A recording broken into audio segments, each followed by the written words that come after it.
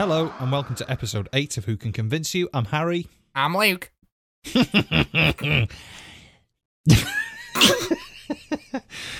How are you?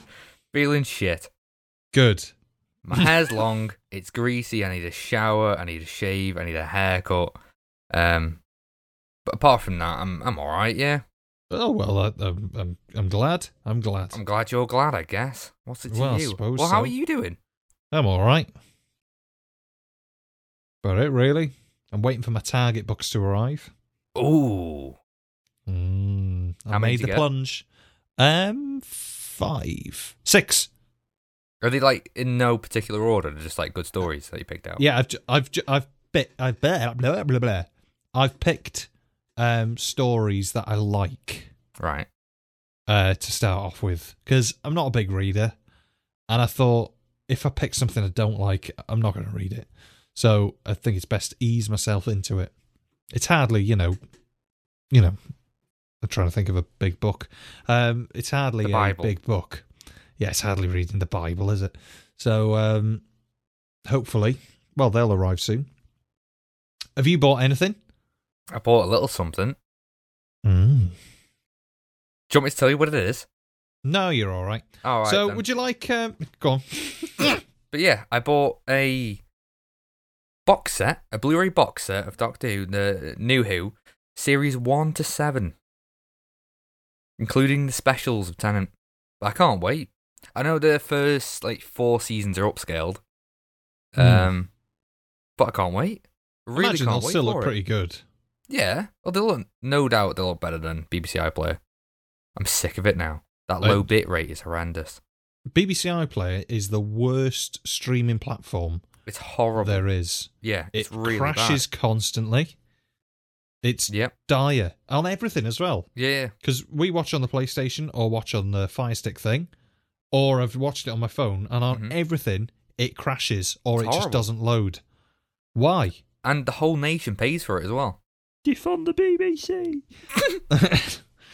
Anyway, But yeah, there's some good purchases there, I think. yeah, I'm sure there is. I'm very excited. Oh, and I bought the season 8 Oh, you did? Pertwee box set. You did? Yeah, Have you watched any more of that? I haven't. Right. I was ever so disappointed. Why? Well, I don't mean as in very. I was ever so disappointed. I was slightly disappointed, Why? but just because when you get it in your head that the quality is going to be amazing, like you think it's going to be like Spearhead from space, but obviously because it's not on film, it isn't going to be. But in your head, you still Yeah. hope. If it was on film, you could get 4K from it, Yeah, I will say But- that the Terror of the Autons fixing is fabulous. Done a really good Done job. well. You can upscale things to look amazing, but Yeah, I mean, I've seen a bit of it. It's very grainy. it's A lot of details lost in that. But it's just what happens when you upscale it. But it's worth it for the documentaries alone, I will say. Yeah, there's 20 hours. There's tons of Insane. the stuff. Yeah. Brilliant. I hope there's stuff like that on the Series 1-7 box set. Oh, I know. I imagine Doctor Who Confidential will be on there probably. Oh, That God, they used yeah. to, after every episode. So before we get stuck into the episodes we're doing today, would you like a quiz? A quiz? A quiz. The first quiz of Who Can Convince You. Would you like that? Yeah, I'd like that. I'm sure you would. Feel free to play along at home, everybody. Dagga-da-dagga-da-dum. So this quiz, it's not going to take too long, is entitled Doctor Who Memorabilia. I'm going to give you 4 items of Doctor Who memorabilia, and I would like you to order them in price highest to lowest. Okay. 4 items priced highest to lowest. Item number 1 is a 1966 Doctor Who annual in mint condition. A+++++++++++. Second item is Evil of the Daleks Target Book, first edition. Third item is a boxed, battery-operated Marx Dalek from 1964. And item number 4 is 177 Eagle Moss figures Right. as a bundle. I'll go over those one more time. 1966 Doctor Who Annual in mint condition. Evil of the Daleks Target Novel, first edition. Boxed battery-operated Max Dalek from 1964. And 177 Eagle Moss figures. Any guesses? Highest to lowest. Immediately, I don't know. Immediately, I think Eagle Moss, that 177 collection bundle, will be the most expensive thing because those bastards are expensive. They're like $17.99 each for like a little figure. I don't know. I'm sure they don't are. know. I think I've bought them cheaper. I will be honest. Or maybe $12.99. They're expensive anyway, and 177 of them. I'd need a calculator to figure that one out. I will say they're used. Right. They're not brand new. It's not just you going on Eagle Moss and putting them all in the basket. They are a bundle of somebody that's had them used without the packaging. It's like they kid themselves to think these are collectibles, but they're not. They're just little tat things that you got 4 of them, haven't you? Yes. I've got 3 of them. I've got the paint job on them. Sorry, go on. Well, the paint job is a bit dodgy on a few of them. I've got the Mark 1 TARDIS console. I've got the Cyber Controller from Tomb of the Cybermen, and I've got the Ambassador from the Ambassadors of Death. Those, out of the 3, the worst is the Cyber Controller. Right. But the TARDIS console is pretty great, and so is the Ambassador. The Ambassador's excellent. Really? Yeah. There's nothing, no running. It's really, really good job. Oh. We're talking over $1,000 here for the Eagle Moss collection. Well, this is your decision. So you're going to say Eagle Moss is the most expensive out of the 4? I'm going to say that. Okay, I'll make a note of that. I would say... The box Dalek, is that like mint condition, or is it like a barely The Dalek itself is mint condition. The box is probably B, C grade. That's not too bad. It's still a box, and it still seals. You know, right. It's still a box. Okay. I want to put that next, but is it the Target book is the first Target book, is it? Or it's the first print of that one. Okay. Actually, it might actually be the first Target book. I'm not that clued in. It could be the first Target book, actually. I reckon the Target book is the cheapest, then the annual, then the Dalek in the box, and then Eagle Moss at the top. So you're going Eagle Moss, Dalek, annual, Target. Yes. Okay. Tune in 3 months' time, and we will give you the answers to that quiz. Joking. We'll do the answers now, yeah. How do we think he's done? By Jove, he's done it! Oh, really? Spot on. Really? At first place, right. 177 Eagle Moss figures will cost you £2,000. Oh, my God. Where'd you put them as well? A boxed Max Dalek will cost you $249.99. The Doctor Who Annual 1966 in mint condition will cost you £150. And the Evil of the Daleks Target book will cost you $99.99. $99.99 buy now. 4 monthly payments of $99.99. Order now, get a free window cleaner, only $9.99. But you get it free in this bundle. On top of $9.99. So well done. That was the first quiz of Who Can Convince You. I enjoyed that. Did you? Yeah, I did actually, especially, because I won it. Especially. I thought that was good. I was debating doing a quiz about the stories we've done. Right. But I think that's more interesting. Yeah, it's much more interesting. I love memorabilia, gotta be honest. I remember the golden period on eBay of classic Who memorabilia that doesn't really seem to be there anymore. But that was brilliant. I enjoyed that. Shall I do next time? Oh, go on. Should we make Alright, this then. a thing? Should we have quizzes? Yeah, maybe. Would you like that at home listening?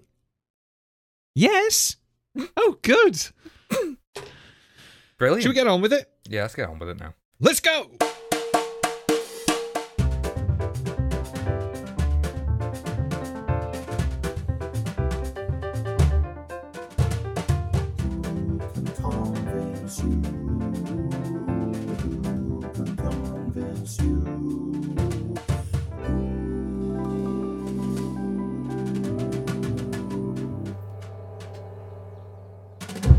This week, we're going to be looking at The Robots of Death and Listen. But we're starting off with Listen, I do believe. Pardon? Sorry? Pardon? Did you hear? Pardon? Listen. What? So yeah, we're starting off with Listen. Would you like to give us some information? Synopsis. Well, bit of this, bit of that. Alright then. So this aired at 7:30 p.m. on the 13th of September. 7 p.m. Yeah. 7:30 p.m. So this aired at 7:30 p.m. on the 13th of September, 2014. Do you remember it? Were you there? No, I'd gone by this time. Alright, yeah, I was as well. Well, I don't know. I might have seen it. It's very vague.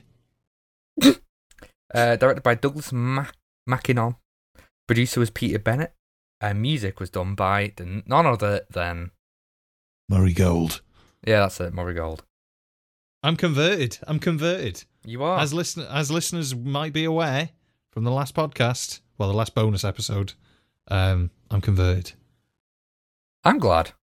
You know, Tim brought some light to this, and he did. And I will say, I appreciate him differently now. Yeah, I liked him, but yeah. I've got a different view of it now. And I will say, we're going to be trying out a different method of running the podcast this week. So please let us know your thoughts on a different structure for the podcast this week. You can send us an email, whocanconvinceyou@gmail.com, or grab us on Twitter at whocanconvince. Just let us know what you think of the format of the podcast.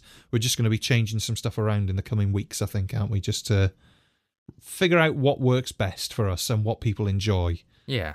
And I think some feedback from the listeners would be ever so helpful. Essential. Oh, essential. We need to know what's good to listen to. Exactly. Sorry, I interrupted you. Continue. The Doctor has been pondering on a question. Have people ever been truly alone? Does something lurk unseen beside us all? With Clara at his side, the Time Lord will find himself delving... The Time Lord will find himself delving into... Fuck off.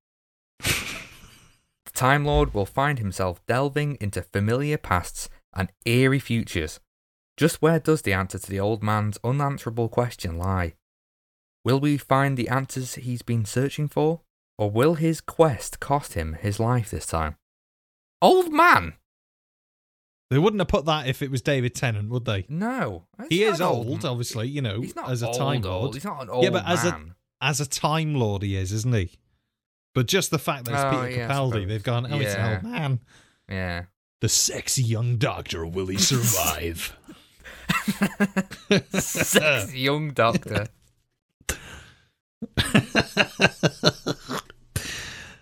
Well. So let's skip all the bullshit. What did you think? Right off the bat. Right off the bat, I've listened to... No, I haven't. I've watched this 3 times for the podcast. Mm-hmm.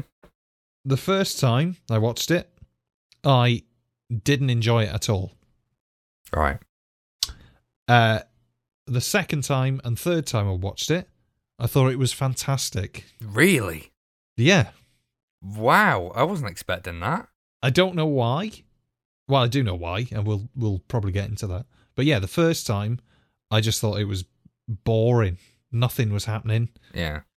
And then the second time I thought, do you know what, this is pretty good. And then by the third time when I did the notes, I thought it was amazing. Wow. Yeah. I wasn't quite to that level. I thought it was, first time I watched it, it was like, oh, okay. And the second time I was like, it's confident. It's pretty confident in what it wants to do. I think episodes like these belong in like a subgenre of Doctor Who, where they don't really have any monsters in it. It's like a capsule, if I may. What does that mean? You may. It's like a contained little capsule, like a dream state, where it doesn't really follow a normal episode structure. It's strange. It always have this weird feel to these kind of episodes. Same thing with Midnight in season 4 of New Who. Yeah. And I think mainly my issue with this is that I feel like I've seen it before. It's the same thing of don't look, don't blink. Well, I think, because Stephen Moffat does have a tendency to write more supernaturally kind of things. Yeah. Like the things in the back of your head, or the things in the back of your head, things in the back of your mind, or the corner of your eye, or like don't blink, don't look, don't... Like psychological things. Yeah, psychological. That's the word I would have used if I'd have thought of it and hadn't rambled. Yeah. Do you think that has any place in Doctor Who, though? Yeah, I think it's fine. Okay. I think, yeah. Especially in season 4, I think it's overused. Well, maybe so. I mean, the story does sort of... I think the most obvious thing you could probably compare this to is the William Hartnell story, Edge of Destruction, which is sort of more of a character piece rather than action, and a bit more psychological, where everybody's a bit odd. Yeah. So it's probably harking back to that, and it's sort of...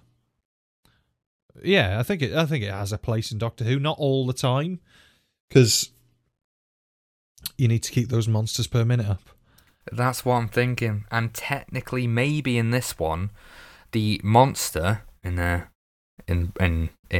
quotes, air quotes, 66 and 99. Yeah, isn't really even there. It could be. Well, but I think this is a story for more of an older Who fan. Do you think? Well, it's slower paced, isn't it?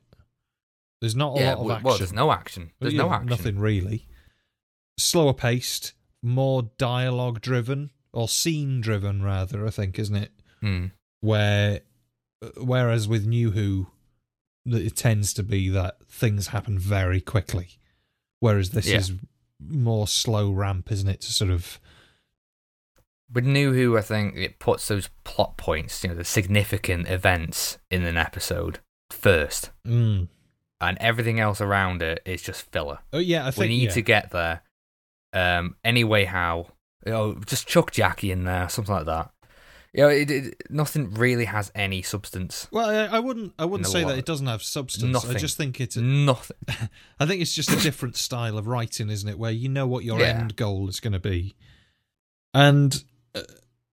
obviously, there's some loose ends in the story that don't get tied up, but I don't really see that as a problem, because I think the nature of how Doctor Who is written now, with continuity like running through a whole series, rather than contained within like a 4, 6, 10-parter, with its continuity only in that little story of Old Who, I think it gives it more room to breathe, doesn't it? Yeah, I think... you can sort of do more things with it that way. Whereas with Old Who, continuity isn't as big an issue. Maybe there's some continuity if a previous writer comes back and writes a sequel to a story they've done, where they can sort of use what they've already done rather than being told, right, the Daleks do this and you have to do this and da-da-da-da-da. I think New Who can have a bit of creative license with being a bit more... wishy-washy, because you got to think of all of the stories sort of adding up as this arc for the series, or the season. Don't know if that makes any sense. It sort of makes sense in my head, but... No, yeah. So it can take some liberty in some episodes, can't it? Yeah, because... I think, it doesn't have to... And I think it helps that way, because I think sometimes if you're not really invested in a story arc, which tends to be the way, I think... I didn't really care about Bad Wolf, and the... Nice one. I think if you don't really care, it's nice to have a story that doesn't constantly go, can you hear the sound of the drums? Yeah. Listen! Or, what's that on your back? Yeah. Oh, look. Blythe Droog. What does that mean? Bad wolf in Welsh. Yeah, I just feel like this episode didn't explore much of the characters besides maybe one or two takeaways, which is, well, we'll get into. I don't want to spoil it, but yeah, I think it focused on a character that I didn't really care for, Danny.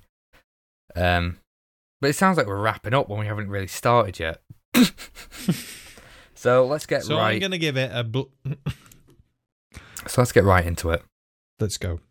We'll start with Act 1 of this episode.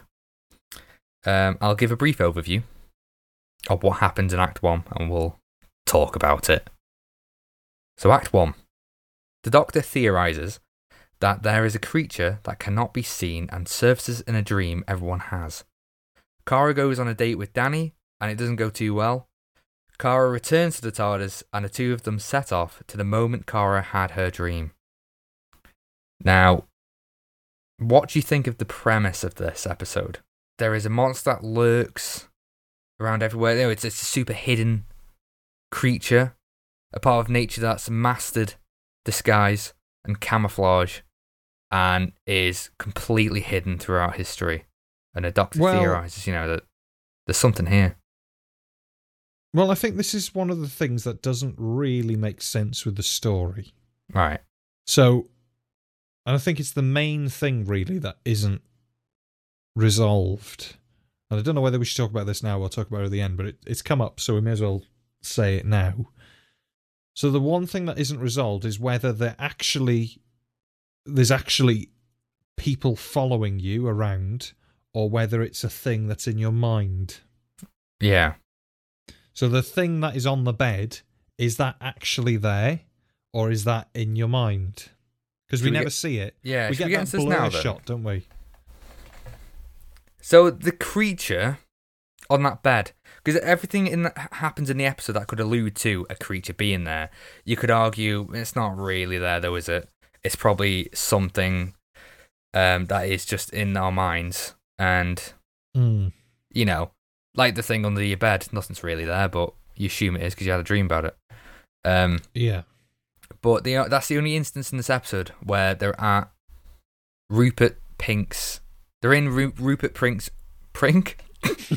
They're in Rupert Pink's room, and suddenly there's someone sitting on the bed, and there's a creature under the bed cover. The bed cover. Do you remember that? Yep. And there is a moment where they're all looking at the window and the bed cover is pulled off and you see just a glimpse of what the creature could look like. Do you remember that? Yeah, and it doesn't really look as it... You can't tell, is it human? Is it not human? Yeah, because the eyes are really weirdly spaced out and it's short. But that is a thing as well with like when something's out of focus, it looks weird anyway, doesn't it? So, yeah... And it doesn't. I love things like that. Things that are suggested in the shot. You can't really make it out. Leaves so much to the imagination. Yeah, I think that's what it does well. Really, it doesn't bother me that this isn't resolved. But it does leave you wanting to know, doesn't it? Well, in a good way. In his short story, this is Stephen Moffat's short story, Corner of the Eye. There is a creature in there called the Floof. The Floofs. Have you heard of this? No. Okay. So this is like a little man creature thing. And basically it just causes mischief in people's lives. And you can always see it at the corner of your eye, but you never quite, but when your subconscious picks up on it, you start to, pick up on it. Yeah.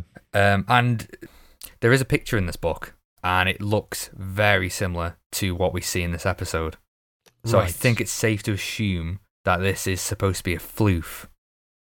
And is that a thing that's in your imagination, or is that a thing that's No, it's real? A real thing. Okay. That has just mastered the art of, being able to escape people's sight and, disguise itself and things.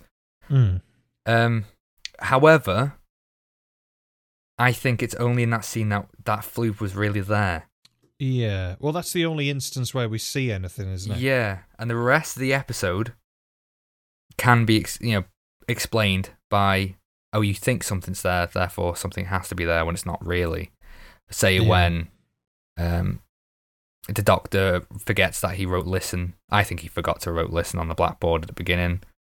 And when they hear something outside, he knocks outside, and then he opens it himself with the sonic screwdriver. And nothing opened it, he opened it. And when he said, when he thinks he sees something, doesn't he, when that door opens? Yeah. But he can't, he doesn't ever bring it up again. Maybe because he got concussed or something. Yeah, because there's that, it cuts straight away there, doesn't it? Yeah. Well, it's straight from his reaction. Yeah. He doesn't look scared or anything, just looks, doesn't he? So I don't think anything was really there, but it's just weird that in that one instance that there was something there, probably a floof. Could have been a floof. Could have been a floof. So yeah, I think this is the first time we're reviewing an episode of Capaldi, with Capaldi in it. What did you think of Capaldi? I think he's excellent. I think he's brilliant. I think he is the best New Who Doctor. Mm-hmm. I completely agree. Yeah, I don't know whether it's because he's older, but he just has this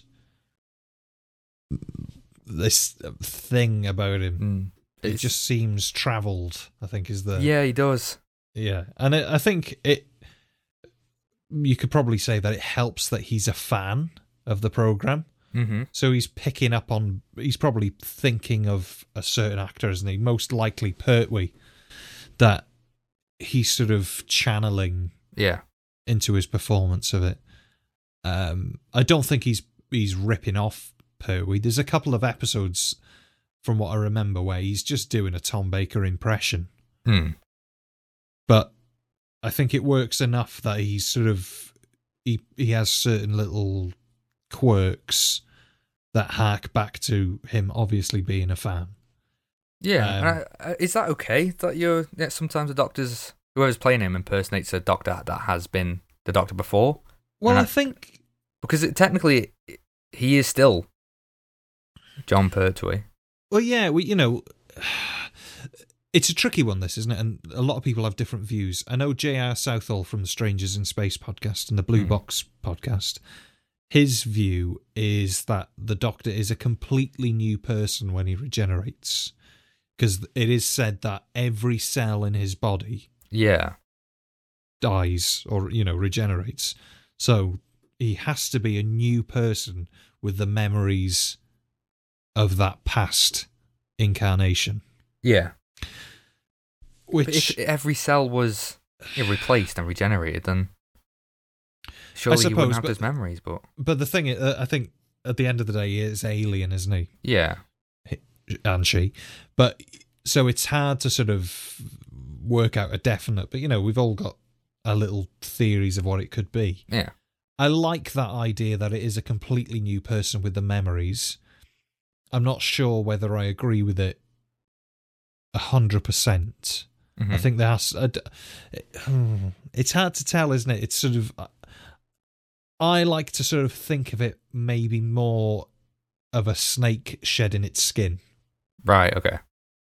Where the underneath it's the same person. Well, maybe not, person probably isn't the same word. It's the same being. Yeah. But the appearance changes over time. But at the core is still the same, so the memories stay there. Yeah. And the fact that, the two hearts, that thing stays the same. So the gender doesn't come into it. The age doesn't come into it. But the memories are still there. Yeah. That's probably getting a bit in depth for me saying, yeah, I like Capaldi. I think he does a really good job. I think the other thing I quite like is that the script is very tailored towards how he plays the Doctor.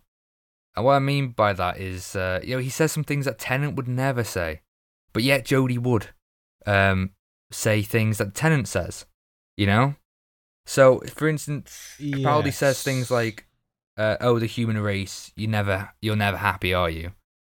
That is a very classic Who line, I'd say. Yeah. Like, Tennant would You know. never say that. All he ever says is, "Oh, I love humans. Oh, they're fantastic." You know, it's not like Capaldi's looking down. It's just he sees flaws, glaring flaws, and will, speak them out. Yeah, I will say as well, I haven't seen... I have seen everything, I think, now. Obviously, I've seen all the classic way before, but I think I've watched all of new. At some point, you would have watched all of them. At some point, I have seen them all. Oh, okay. I've just sort of forgotten. Yeah. But I seem to remember when Capaldi took over, and I watched the first couple, maybe, I was happy to see maybe a slight return to old Who. In that it was slightly slower paced. Maybe that is because he's an older actor and they have to sort of admit he's not going to be running around all over the place. And yeah, maybe. He's not, all the other Doctors previous, even Chris, I don't know how old Chris Eccleston was when he played the Doctor. No, he still ran around quite a bit. Yeah, but they were all under 40, weren't they? Yeah. So they're all going to be a bit more... How old is he? Peter Capaldi. Yeah. I think he's in his late 60s now, isn't he? Mid-60s? Oh, okay. So he would have been like late or early... Late 50s, maybe, early 60s. Or early 60s. I don't know exactly. But, he's not going to want to do the Action Man thing, I wouldn't have thought. And he's not that kind of actor, is he, really, where... But he's got the sort of...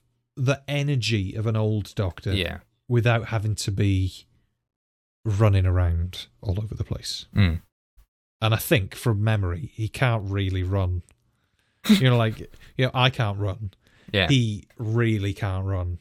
Okay. He just physically, he can't do it. He just looks silly. Well, thank God. Because it was becoming a bit of a bad motif, I'd say, of just running everywhere. There's so much running. Doctor's David Daughters. Tennant especially. Yeah. He's running everywhere. Yeah. In The Doctor's Daughter, they do say, there's lots of... Catherine Tate says in that episode, there's lots of running. Yeah. They love running. So there's too much running, but you're still going to do it anyway, sure, right? The showrun is brilliant. Okay. But yeah, I just don't think, when Kara tries to hug him at the end, it's like, no hugging. Oh, it's just such a different Doctor. And that's how to keep the show fresh. I really enjoyed that. It's one of the...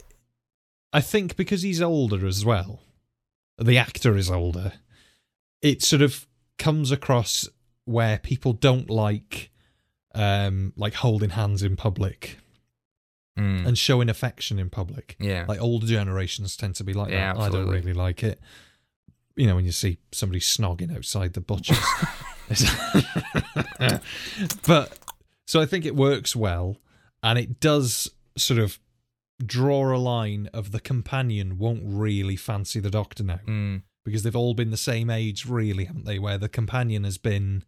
Rose was David Tennant's age. Yeah. It'd work relationship-wise. Not saying the age gap wouldn't work.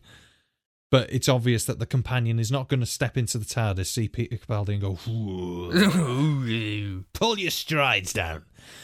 I think that's why I like Catherine Tate so much. Because she made it clear off the bat, he's too skinny.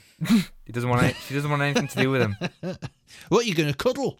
Yeah. So I think it is a nice departure, that, knowing that there won't be any lumpy pumpy in the TARDIS. And it is very much an old Who thing, that, isn't it? Where it's maybe more of a father-daughter thing than a boyfriend-girlfriend thing. Yeah. Yeah, you get that. It's like when he says, you've got too many mirrors in a room. Yeah. Yeah, you don't need one, just turn your head. It's just, it's a dad thing to say. It's nice. Yeah, I like the makeup quote as well. What does he say? Oh, yeah, exactly. Put your, you haven't done your makeup. She said, I've got makeup on. Oh, you've missed a bit then. Yeah. But no, he's great. And I think he has a great rapport with Clara as well, because I'm not a huge Clara fan. Okay. Maybe only because I haven't really seen, or I can't really remember her run. But from memory, she just sort of gets killed off and then comes back and then gets killed off and then comes back. But yeah, I don't know whether... I'm still a bit undecided, really, on whether I like Clara or not. But I do like her relationship with the Doctor in this. Her relationship with Peter, I will say. Peter. I think they do bounce off each other quite well. Mm. No, because they're both great actors. Yeah. I was surprised by Clara. Yeah, because you just assume she's going to act in a certain way, judging by like the companions that have been in the past that are in her age group have a certain style, don't they? They tend to be the same, not the same character, but they do a certain thing. Yeah, well, she's acting her age, seemingly. Like, all the rest are very to be a bit childish. Different. Yeah. Especially Rose. I think she's the most childish one of all of them. I'm not a fan of Rose. But yeah, from what I've seen of Clara in this one, I like her. Yeah. So, just touching on the creature again in this, and the whole theory is that you can't, there's something always there, you can't see, it's great at camouflage. And he says, like, nothing in nature has, like, perfected this yet. Not like they have with hunting and defensive things. We get a blowerfish at the beginning to represent defense. I mean, we've got stuff on planet Earth that are good at that. Plus, there's been stuff in the series itself that are brilliant at masking themselves. Say, for instance, the creatures in Forest of the Dead, where they're literally things you can't see. They lurk in the shadows. So I don't know. I don't think I like the premise of the creature. Like, it's setting it up like nothing. You've never seen anything like this in Doctor Who before. So yeah, the beginning of this just felt so weak. I think that's why first time we were watching it, we were just put off straight away and didn't really listen to it. Yeah, I think it comes across that it's just another story that's a mid-season filler. Mm-hmm. Don't really take much to notice of it, but I think the more you watch it, I think it benefits from multiple viewing, doesn't it? Yeah, and there's quite a few stories that are like that where you pick up on things and you think, oh right, okay. And especially the end of this story, I completely glossed over that. I did. I didn't even fucking notice the Doctor first time watching it. What on earth is going on here? Who's this? So that was nice. That was nice. Can the Doctor sit on top of the TARDIS in space? Well, the idea, I think, is that the TARDIS How did he get up there? The TARDIS has got like a sort of a bubble around it, hasn't it?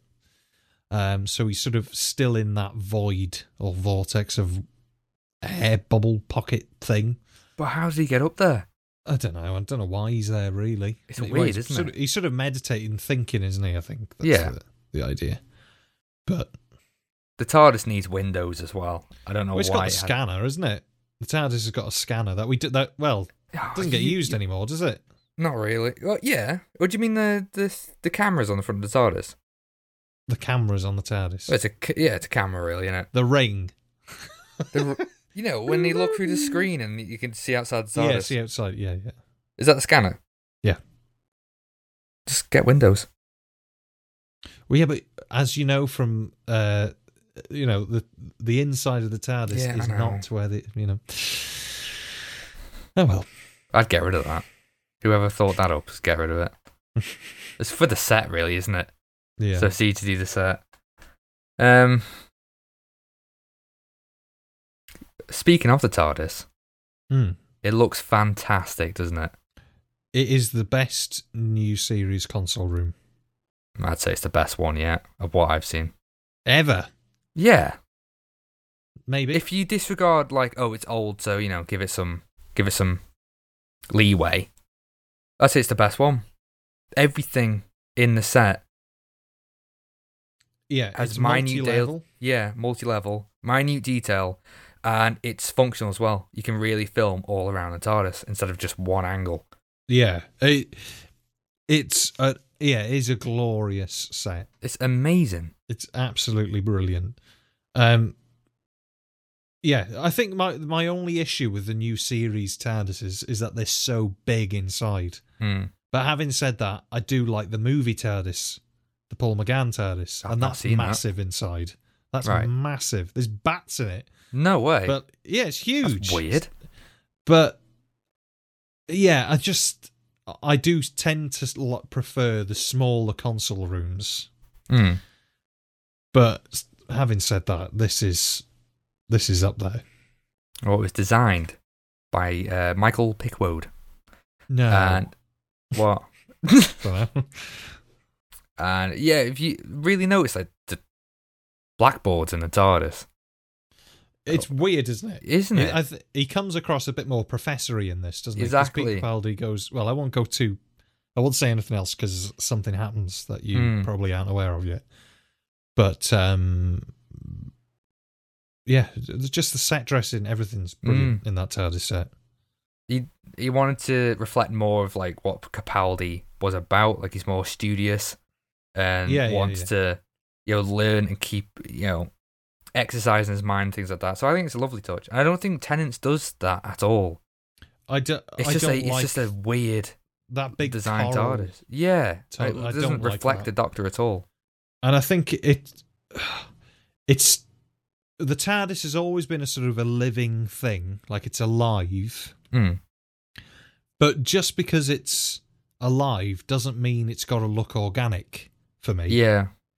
And I think that's the problem with the Eccleston and Tennant TARDIS, because they share their console room, don't they? Lots of slime. It's weird, Lots of isn't it? slime in those series. And then Matt Smith's TARDIS is awful. I remember not liking it. I've only seen it once ages ago. It's very green, isn't it? I think it's very yellow, isn't it? Oh, I don't can't know. remember. It's awful. And then Jodie's is those crystals. It's rank. Oh, isn't it? It's like a load of rock. It's like a big rock facing. Yeah. yellow fingers, sort of. I don't like it. But then the Joe Martin TARDIS, bang on the money. I nearly shit myself when I saw it. No way. It's perfect. You'd say it's go the back best to one. using that. It's probably it's up there. You just don't want to say it is because it's New Who. No, it's not because it's New Who. Oh, okay. You clever little bastard. It's I've just got it's level pegging really. I've got a few that fit in the top. I just can't pick. Pick. But it is. It's brilliant. Well, Capaldi's one is excellent, I think. Yeah, like I said, I do like how it reflects Capaldi's, Doctor. Yeah. And they used lots of different designs in that TARDIS from all across millennias.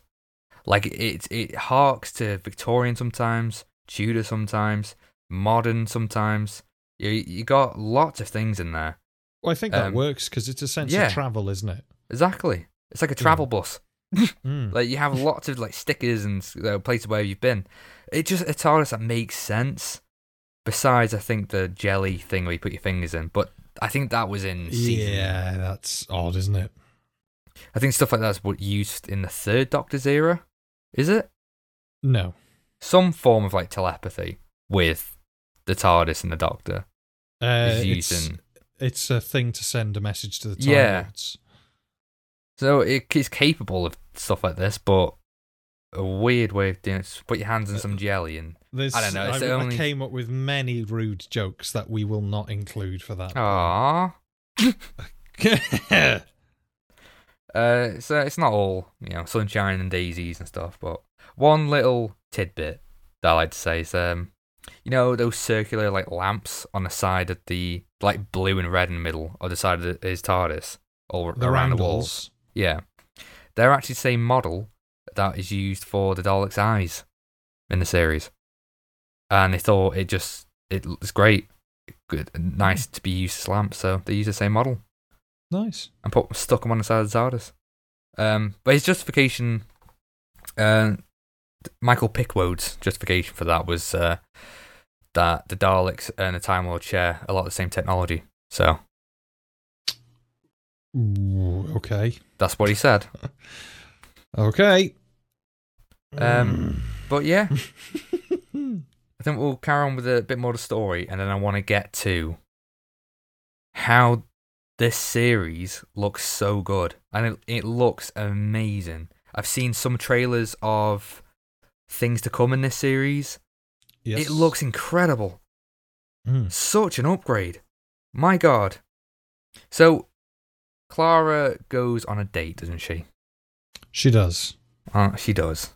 With Danny Pink. Danny. That's it, Danny. I know Rupert is his kid version, but yeah, Danny. What do you think of Danny? I don't really care. No. He's very depressing in all the roles. And I his think, character. well, he's supposed to be a bit like that, I think, isn't he? Because he's been in the army and stuff's happened that's made him finish with the army. Yeah. So I think that's handled well. It's just an area that doesn't interest me. Family values again. Do you reckon family values? Probably. Well, yeah, because it's the whole she's going on a date and. Oh, yeah, I see what you mean. Whereas I think, yeah, not to compare really, because I don't think you can. I think Tim brought this up in the bonus episode where you can't really compare New Who and Old Who because they're so different. Yeah, so different. But I think, like things like in the classic series where if Joe Grant was going on a date with somebody, it was just mentioned like that. Oh, gotta go. I'm going on a date. Whereas now it's sort of we have to sort of follow them a little bit because it's a character that we love, you know. So yeah, but I just don't really care about Danny Pink. I don't think it's a bad performance. I think he does it pretty well. And I think his variants. With his words. Same as me. Can't get him out. I think his variants are different. I think what's the older version? Is it Orson Pink? Yeah, I think so. Yeah. I think he is sufficiently different to Danny Pink in that he's a bit sort of haunted. Yeah, he looks haunted in all the roles. Yeah. Well, apart from the kid one. So there's two of those roles, actually. Yeah, two of those roles. Great makeup for the child. But yeah, it's just a character that I don't really have any interest in. So I don't really have a lot to say on him, really. I think the story would it have worked without him? Well, no, it wouldn't, because that's why we're going back, isn't it? But yeah, it's not a bad performance. It serves a purpose. Yeah, I'd agree with that. So we're in the TARDIS now, after that date, and the Doctor wants to go. He talks to Clara about the dreams, and everyone has the same dream, and they want to go to the time when she had that dream. Have you ever had a dream where someone grabs your feet under your bed? I don't dream. That's true. No, from what dreams I have had, I have not experienced that. Neither have I. Maybe Stephen Moffat gets in such drunken states. He thinks people are ragging his legs when he's sleeping. Could be. I just think choose a different dream, maybe. Do you know ones where you get your teeth kicked in? Yeah, maybe. Plus, that could be a different story, doesn't it? Yeah, maybe. Stephen Moffat's drunken Edinburgh blunders. I just never had a dream like that, and I don't. That's why I feel like it's a bit disconnected, like because they're harping on about everyone has this dream, and you got those three characters who get their legs grabbed on. Don't know. None of them wear socks in bed. Interesting. I'm a sock person in bed. Are you a sock person in bed? I used to be a sock person in bed, but I get very warm now. I think it's because I think I'm carrying a lot of timber. So I think that blubber is affecting my heat. So I have to de-sock now. Otherwise I'll just wake up dripping. Sopping. Right, change the bed again. Every day. Oh, just I think it's kind of lost that aspect of it where everyone can relate to this. And please write in if you wear socks in bed. Please do. I'm really interested in people's feet.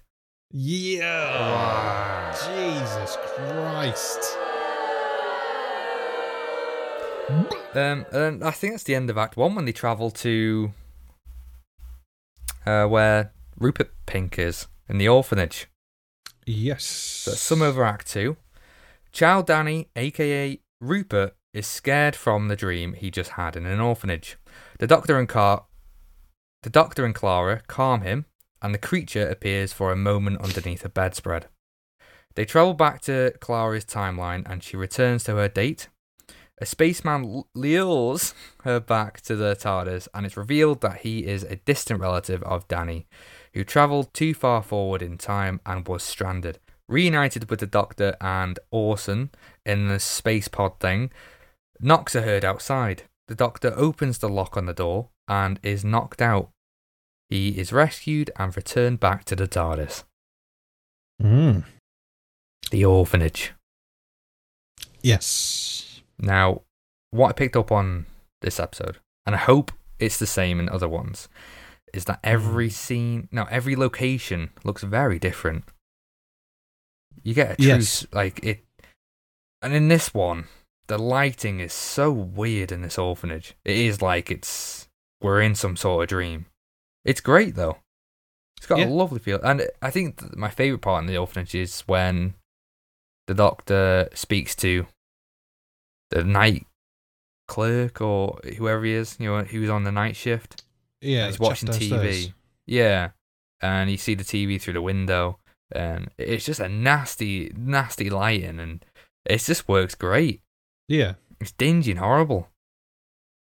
And then we go up to Rupert. I hate this kid. I thought it was crap. I thought it was crap. I have a problem with child actors in general. I know you do. But, yeah, it wasn't horrendous. No. It didn't make me cringe. Didn't lend anything to this episode. You needed something good. It's probably best to just leave him asleep, isn't it? Yeah. And deal with it whilst he's asleep. But yeah, I thought it worked well, and the tension is brilliant in this section of the story. Okay. Yeah, when they think the creature's there and they're hiding under the bed. Yeah. I don't know why it didn't work for me. Because I've heard that. I just didn't. I don't know. I think I it's really just can't explain it. I think maybe because at the end of every moment where there is tension, either the kid ruins it or the Doctor ruins it. Does it? It never builds to anything. It drops off a cliff, doesn't it, at the end? You stole my bedspread. It does that thing, doesn't it, where of the sort of the horror trope of it'll do something once, then it'll do it again, and then the third time you'll see it. Always the third. Whereas we never get that third time, do we? We don't get that climax. It's always build, drop, drop, end. Which is nice. It isn't that kind of story that needs that. No, it's not. But there's nothing like residual, like after the fact thing. Yeah, I think that's the problem, isn't it? That you're left hanging a little bit with the story. I think, and at this point, after we've gone to the orphanage, I think this is the point where it starts to drop a little bit for me. Okay. Where we meet Orson. It gets a bit muddy. Doesn't get bad. It just, this is the area for me that it feels a little bit filler. Or not even filler, just padding it out a little bit because we've got to make it. Because there's not much reason why they would be there after that. The only thing we know about Orson is that the Doctor found him at some point while Clara was on a date when they go back from the orphanage. Yes. There's no, Orson just walks in with the spacesuit. And by the way, why would Orson just walk out from the TARDIS into a similar Earth he's been, that he's familiar with just 100 years in the past? Not be too, scared about it. And then coax Clara to come with him. No one else sees him, by the way, this man in a spacesuit in this restaurant. Yeah, that is weird, isn't it? How nobody clicks. And then she just follows him. The date ends worse than it did last time, I think. And then Well, I think she assumes it's the Doctor, doesn't she? yeah, I think so. Yeah, I think what else she's was- just what- thinking, well, what are you doing this for now? yeah. They end up back in the TARDIS, and then this whole thing about Orson 100 years in the future, first guy to time travel. I don't know. I think they said first guy to time travel, and then he went way too far into the future, and then he's at the end of the Oh world. yes, that's that is the idea, isn't it? That Yeah. he's- And he's been travelled stranded there further. for 6 months, and finally finds these guys. Yeah. I don't. It's just okay. It doesn't really mean anything. Really doesn't. Really, does it? So are we to assume that the sort of space station thing is how Orson has got into the future? Yeah. Right. Okay. So it's just some sort of a time capsule pod thing, is it? Yeah. He might have gone Okay. into a wormhole or something. You know, they wouldn't have developed time travel, would they? Because only maybe. Time Lords have done that. But Yeah. He's only 100 years. Yeah, senior only- of yeah. Clara, isn't he? so maybe he So- went into some portal or something, or wormhole they found. Even though Hang on. Are you wormholes- saying time travel doesn't exist in Doctor Who or in real life? in real life? Yeah, it exists. We're doing it right now. Oh, good. We're traveling through time, Wow. Yeah. Clever. just only Clever. forward. I don't know. Like it's just a nothing scene really, isn't it? Not much out apart from the ultimatum of it where the Doctor's knocked out. I think the main, I think the thing is when, even if a scene is a bit boring, Capaldi can just carry it. Yeah, So I think it stops it from falling on its face. yeah. That It's he's not boring. I'm not suggesting it's boring. It's just story wise, not much developed, and we get story development Yeah. on Orson, which we'll never see again. That I know of. Maybe he'll come back in a later episode. I Maybe. can't wait to watch all these episodes and know, full well what the parameters are. Because I think it's important for New Who, like what we were talking about before, where there is continuity. Yeah, there is a thing, isn't there, where there's, with Old Who, yes, there's questions that you can ask because some parts of the plot need it answering. Yeah. Or certain things that people say maybe don't make sense, but it's just sort of, what do they really mean? Mm. Whereas I think with New Who, you do have to sort of slightly be invested Yeah. to know who the characters are. I don't think this story is too bad because you just assume Danny is the chap that Clara's after. Yeah. Or Danny is in a previous vice episode. versa. I think he is a Yes. teacher, isn't he? Yeah, well, yeah, Um, he's left the army and he's gone to be a maths teacher. Yeah. And Clara's a teacher. And he does that head banging thing on the table when he's fucked up. I think he does. He does that in a previous episode as well. I know that. So, But yeah, well, I think, like you said, Capaldi carries this. One of my favourite bits in this act was when he proper goes ham on Clara and says, "Get back in the TARDIS now." Oh, I'd listen to him. Yeah, he is great with the different dynamics of his Yeah, acting, isn't he? Really, not to say that everybody else is flat, but he does handle that sort of thing well. Where some actors, maybe Sylvester McCoy, as we saw in the last one, can't do anger. mm. They can do the serious stuff, or maybe just the sort of flat, talky stuff. But when it Yeah. comes to certain emotions, they just can't handle it. And that's no fault of theirs. It's just a certain thing they're not very good at. It's how you use your actors as well, isn't it? But some of them are really flexible and can, Yeah, and I'd say Capaldi's flexible. And he does really carry this section of the story, even if it's not that interesting. But what did you think what do you think was behind the door? Do you think it was another apparition? Or are we assuming at this point that what he sees out there isn't really there? It's a tough one because they specified that there is an atmosphere outside of that pod station thing, like acts as a bubble. So something could be out there, and something does knock, and they all hear it. Yeah. I don't know what it could be. Maybe it's Orson, like just doing a Most Haunted and just whacking a table, making them all spooked out. I don't know. Yeah, it's hard to know, isn't it? I think, doubt it. and because Something it's not, was out there. Yeah, and I think because it's not really wrapped up, is it? It's a very loose end about if it is actually there or it's just in your mind. I think it's a nice little play of sort of, if you think it's there, it's there. It doesn't. Because there could well be something there, but it may not be the same creature every time. It might be something different that they're pinning. Oh, that must be, literally, for example, Cyberman.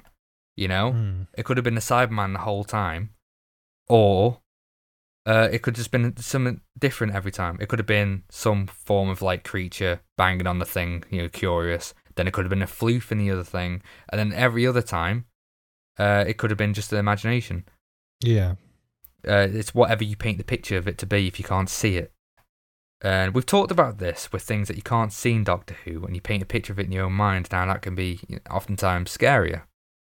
Yes. The unknown. And I'm glad this episode is talking about that, and also utilizing it at the same time. I thought it was quite smart. I quite like that. Yeah. Like I say, I found that this was the problem that I had the first time I watched it, where I thought it was quite boring because you don't get to see what it is or anything. Yeah. But the more you watch it, the more interesting it becomes, I think. Yeah. Whereas I would imagine Stephen Moffat probably thought this would get the kids in. Of sort of, you have nightmares. You know what I'm talking about, don't you? Yeah. No, Stephen, we never have nightmares about people grabbing our legs. Yes, you do. I know yes, you that. do. You no. Do. Well, I'll do it then. I think he probably crafted the story thinking that it was going to be a thing that kids have nightmares, kids will relate to this, they'll like it. Whereas I think the premise of the story is way more geared towards an adult fan. Yeah, for sure. So it's a bit mixed like that, isn't it? I think it's a bit... It doesn't give in any department. That's probably fully. where the story mainly doesn't work, is that it can't quite decide whether it's a children's things that go bump in the night or an adult what's in your mind, like psychological problems.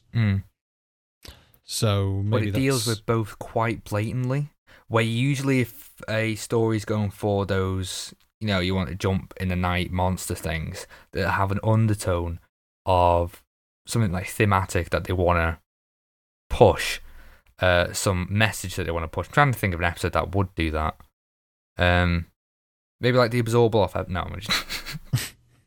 but like Blink, maybe, or like the Autons.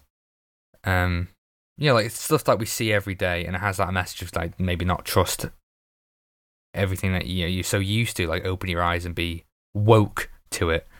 But this one pushed both quite equally. I would have liked it to either be for grown-ups or for the kids. I don't think it kind of really paid off in either aspect, but it worked as a whole, I think. Yeah.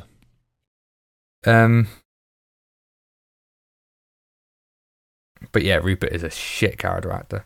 So, character actor, child actor.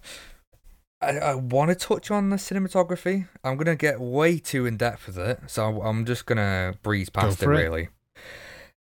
So I was really interested to find out, why does this look so much better than it did with the old ones? The earlier seasons of New Who. Yeah. I think the sets and the more money they've got definitely drives home the feel of this is more cinematic now. I think it uses its colours a lot in these more recent series, and lighting especially. I can't think of a time in the older series where the lighting's so blatantly used. I mean, we've got like where Rupert is in the room with Clara and he's on the floor. You've got that really nice lighting effect where half her face is in dark and the rest of it is in light. And with the kid, his eyes is only got light on it. I can't think of a time when stuff like that would happen. And when I saw that, I was thinking straight away to the guy in the Caves of Androzani. What was his name? The Charles guy Jack. That's what with the light was on his face. Yeah, him. I really like paying attention to those types of like motifs because it does hark back to classic Who. I like that. I'm paying attention to the lighting and the set and the costume and things, and not so much because they're using single camera in New Who. Let's just have fun with it. Race around these locations, run everywhere. I like how it's much more like everything in a scene works together. Yeah, it's really nice. It all works, doesn't it? I think, and Yeah. I think Capaldi and Jodie's era, Capaldi and Whittaker, their eras are the best looking eras of Who. They look fantastic. They just look gorgeous, except for that TARDIS set that Jodie's got. But yeah, just the cinematography, the lighting, the sets, it just works so well. You can tell that there's maybe not that there's money being put into it, but you can just tell that they're using the money well. Yeah. They're utilising, I think that's the thing, isn't it? Yeah. everything they're they have. using what they've got. I think they know what their limits are, but then again, by this point in the programme, they've realised what they can and can't do, money-wise. So I think it's, let's have less sets, but do them well, rather than half-arsed and have to run round everywhere to sort of just get through them. Not saying that that's exactly what they're doing, but, It's at least what comes across. Yeah. And they seem to spend more time in the sets, don't they? Rather than sort of skirting around them. Like, there's a lot in that TARDIS set. And then there's they show a lot as well, don't they? Yeah. Yeah, but they're not afraid. They're not afraid to sort of focus in on set dressing bits. And pan round them, which is nice, because that's always the thing that interests a long-term fan, I think, isn't it? Are things that are in the background, like props and things like that appear, little Easter eggs and things. Exactly. Things to just hook your teeth into. I don't know what that phrase is. Get your teeth into. Yeah, get your teeth into, and you can watch it like we did 3 times and take it apart and come back from it every time with something new. Yeah, the sets are that good as well that every time you watch, there's something new. Even Capaldi's console, there's certain things that you see every time you watch it that you haven't seen before. Oh, it's lovely. Which is really nice. And the use of colour. Oh, the TARDIS is very like orange and blue. Oh, it's just great. It's really, really good. The orphanage is stark blue. Then you get into the Rupert's room, and it's a very strange room. It's like it's manufactured, isn't it? Yeah, it's almost sort of browny. Yeah. Oh, it's strange. Red carpet and stuff like that. Yeah, it's very weird. But it like I say, with all of the stuff in the story, set dressing wise, it just works. Works really, really well. So camera wise, this really surprised me. So I looked up what camera they're using and why it looks so good and why it pushed me to buy the Blu-rays. Bet it's an iPhone, isn't it? It's an iPhone 6. Yeah. Yeah, the camera's gentle in this episode. It zooms and pans very slowly and nicely, thoughtfully. Even when in tense scenes, it bobs around slowly. Use my complaint with BBC things and dramas that the camera is always so zoomed up on the characters' faces and bounces up and down really fast. It is drama. We promise it's drama. But this didn't do it, which is lovely. But this is a pretty big upgrade. The camera they used, it's called an Arri Alexa XT. And it's the same camera that is used in a lot of things. And we're talking like big budget films as well, like Ad Astra, Fantastic Beasts and Where to Find Them, Neon Demon, Ghostbusters the remake, Spotlight. Yeah, there's many big productions. And I think that's great. They are proper going for a filmic, quality. And they're getting it. They are absolutely getting it. Oh, it's lovely. I'm happy for them. What other BBC drama uses stuff like this? It is very good looking, isn't it, this show? And I can't think at this point, is it still a flagship BBC? Well, yeah, it is, isn't it? It's still a thing that the BBC are really pushing. Isn't it strange how I mistakenly said drama as well then? It's sci-fi, isn't it? Sci-fi drama. I don't know. It is. I suppose it is drama, isn't it? This episode is anyway. Light entertainment. This isn't light entertainment, though. I would argue this episode. This is very light. It's quite deep. Deep entertainment. Oh, it's lovely. I think that my favourite things are taken away from this episode. That they can do it if they wanted to. Can get that quality aspect out of it. Yeah. Where the older ones, the earlier seasons, look very tacky, didn't they? Really. Yes. Very there are tacky. some very jarring sometimes. Yeah. So after I think Orson saves the Doctor, doesn't he? From outside, grabs him. It's like Yes, he does, because there's that very strange cut scene, isn't there? Yeah. Which is was a bit jarring, and I think every time I watched it is a little bit jarring. What bit? The cut from where we meet the Doctor has smacked his head, we suppose, or has hit his head somewhere. Yeah. And then we cut to the TARDIS and he's there. Yeah, it's like that fade out, isn't it? It's very odd that it's as if there's something missing. It well, feels there is a bit odd. His recollection of the events that happened. I suppose. You could argue. Could argue. See, they're paying attention to the... Can I just apologise to everybody that Creaky. My chair is creaking? Has it creaked before? It has not. I'm trying a different chair again.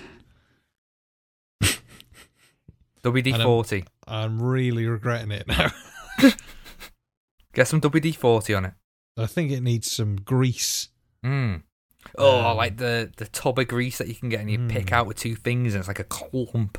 Yeah, a clump of grease. Like Vaseline. Whoa. So try and wash that off. We're in the TARDIS now, and then Clara says, right, I got an idea. Well, it's not an idea, it's a thing. It's a thing. She shoves her hand in that TARDIS womb, tickles it a bit, and then they end up to a point where the Doctor's had that dream. Or at least thought he had a dream. Yes. So he's in a barn. I'm assuming we're on Gallifrey. Well, this is the same barn that we saw in the 50th. Yeah. And because it uses the same scene, doesn't it? Yeah. So I is think it the old Doctor coming up to that shack in the middle of the desert or something? Yes. I don't really know. I've not seen it. I'm only going off what that scene told me. Yeah, we're to assume that the barn is where the Doctor runs away to hide or play as a child. I don't think it's supposed to be that it's where he lives. No. Or lived. Just... Yeah, I don't know whether that is probably mentioned somewhere, but... Yeah, when the people come in, they said, you can come back and sleep with all the other boys in wherever he is. He just ran out, didn't he? Because he didn't want to join the army. Yeah, so... Yeah, to become... I don't know, it's a bit odd. New Who has changed it slightly, I think, where to become a Time Lord, you have to be a part of the army and then leave to sort of join... Yeah, it sort of feels uni. Like... It's not very what I imagine Gallifrey would be. What I've seen it to be in New Who. Yeah. No, it's not what I'd imagine it to be either, really, but...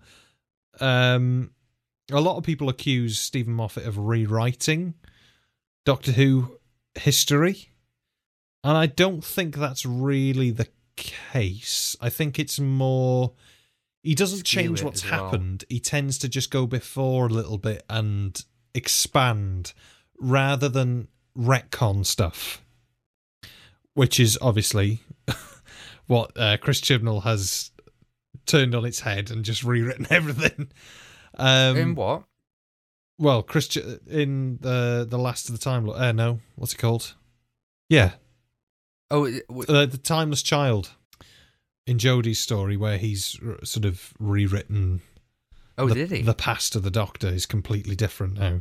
Oh no. Yeah, but is it worse or? Depends what you think. You'll have to watch it and see what you think. Yeah, I know. But yeah, Stephen Moffat tends to have this sort of... He picks odd areas of the Doctor's past and expands on that a little bit, rather than saying, this is how it started, this is what this is, and da-da-da. It's more vague character building rather than character setting. I suppose that's what you just have to do with the Doctor as well. Well, I think, as soon as you start giving too much information, I think you take some of the mystery away. Yeah, and the character is identified as this mysterious entity that travels through time. It is in the title as well. Who? Exactly. So I think, you need to leave some stuff there. And I get that it tends to be a modern drama thing, that doesn't it, where people like backstory and they want to know everything is explained. But you don't need it all the time, I don't think. And I think Doctor Who suffers slightly now from being over-explained. And maybe not the mystery is taken away, but it's getting closer to being solved. Which is a shame. Well, it'll just get rewritten again anyway. Yeah, well, that's the thing. There's always a chance that a showrunner will come in and just sort of discard what the previous showrunner has done and say, "Oh, it was all a dream." Yeah. So hey ho. But yeah, what did you think of the whole "it's the Doctor in the barn"? I really didn't pick up on it the first time, and I don't know why, because it's so obvious. Is it's the whole point in the last in Act 3. It's the whole point of the story, really, I think, isn't it? Yikes. At the end so of the I feel day. pretty bad for I've just been tailored now of what I've seen of Who now, of Doctor Who, like, to not really care. Yeah. I don't know, like, I care enough to listen to it, and I think I care more of the continuity of what happens next series, or what will happen to this character in a series time. Will I see Rose again, stuff like that? Yeah. Not so much to care about the details of an episode of the monster and stuff like that, because it's usually the same story of it gets solved at the end, where there was nothing really too much to solve in this, because not really did get solved, because you never know. Nothing gets explained and nothing gets resolved, and there's nothing to explain really.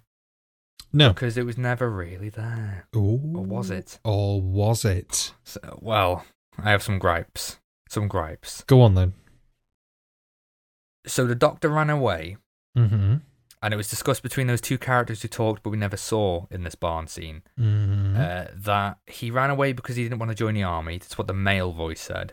Mm-hmm. And then the woman voice said, no, it's because he's afraid of the dark. Yes. Why would he run into a barn in the night where there's no lights to get away from the dark when he's plunged into even more darkness and he's sobbing? He's that scared of the dark. Well, I think maybe it's the barn is supposedly is safe space. Is it? Is that what we're assuming? It must be, because he's got a bed up there. Yeah. So yeah, it's his sort of comfort room. I'm assuming it's where he goes. But yeah, to sob. But yeah, I think you've just got to assume. You shouldn't have to assume, obviously. I don't think, but take it with a pinch of salt. That there's some loose ends in this, isn't there, that aren't tied up. But then again, that is a Moffat thing where he does like to tie everything up at the end. So maybe the story won't make complete sense until you finish the season. Okay. Yeah, which some people are a fan of that, some people aren't a fan of that. It depends how invested you are in the show, and I suppose in some respects it takes you out of it, that you can't enjoy a story as much. Maybe you've got to enjoy the season. Maybe it's that old way of thinking, because TV has changed an enormous amount in the last 20 years. Yeah, it's completely different now, isn't it? An insane amount. I'd still argue we're in the golden age of TV now, where I think Game of Thrones did it, where the budget for TV shows are insane now. Well, look at Below Deck. What quality television that is. Oh, I mean, we wouldn't have seen stuff like that in like the 80s. Please, everybody, go and watch Below Deck. It's brilliant. Please don't. No, to be fair, it's just good watching though, isn't it? Brilliant. Just people arguing on a super yacht. Maybe we should do a Below Deck podcast. Who can Below Deck you? Nice. Sounds wrong, that, doesn't it? It does, doesn't Dirty. it? Naughty. Yeah. Naughty. So the doctor's in his bed. Mm, Oh, this is getting naughtier, isn't it? it is. Clara goes under the bed, way up. Careful. He is a child, remember? Skirt around this. I was thinking this. Imagine if it was a male companion. Yikes. Yes. Wow. So, thank goodness it was a woman actress. Ah, getting tacky now, isn't it? It is, isn't it? It's like golden syrup. Thick. Ugh. Like man. Ugh. How do we get out of this one? It's a sticky situation. And then the doctor wakes up, puts his feet on the floor. Oh, who's there? Clara grabs his ankles. Why? I don't know. This is what I It's don't very know. odd, that, isn't it? Why does she grab his leg? I can only think that she doesn't want the doctor to see himself because it was said before in this episode when Clara was discussing, like, isn't it bad that I see myself? And he says, oh, it could be disastrous, Capaldi does. So she doesn't want Capaldi to see himself because he's concussed and he doesn't really know what he's doing. Yeah, I guessing. think it's sort of as well that the child doctor can't see Clara either. Yeah. I think it's the whole, what do they call it? Is it the butterfly effect? It's not what they call it in Doctor Who. I don't think. It's just a waste of time doing all this because it's broken so many times, this rule. Yeah, the rule is many times. Don't interfere, but interfere.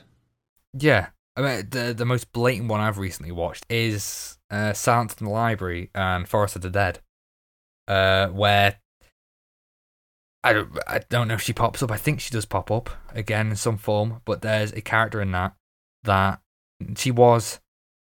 she insinuates that she was in love and was almost a wife to the Doctor in the future, and she's got a sonic screwdriver as well. And the Doctor has no idea who this woman is, but she keeps saying like, "Oh, I've jumped back too early. I've sent you a message too early to help me out, and now you obviously won't know who I am." Yeah, and they keep going on about spoilers. It's just,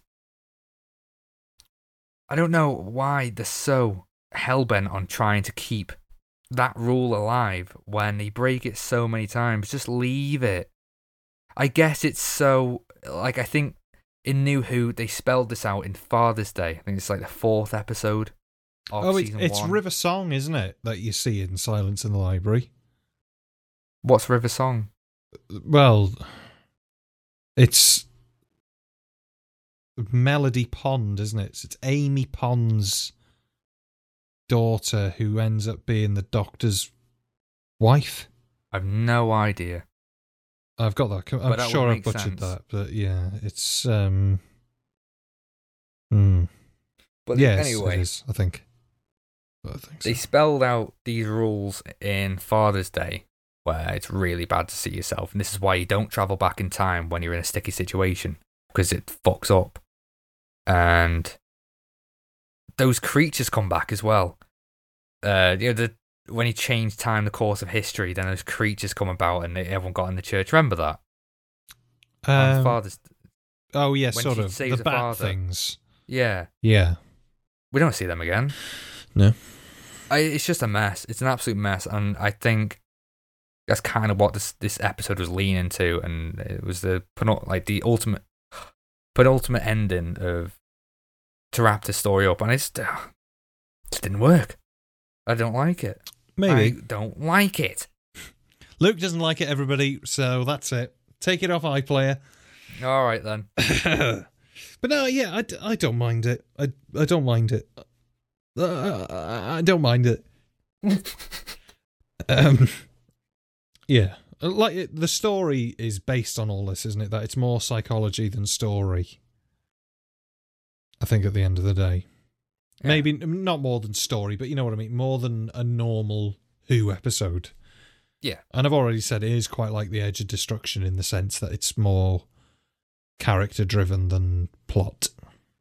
Yeah. And so that's like what I said when these episodes really should be looked at differently to other episodes. They should be put in their own subgenre. Yeah. Subcategory, sorry. Yeah. I think a story like this is more of a special than maybe Planet of the Dead.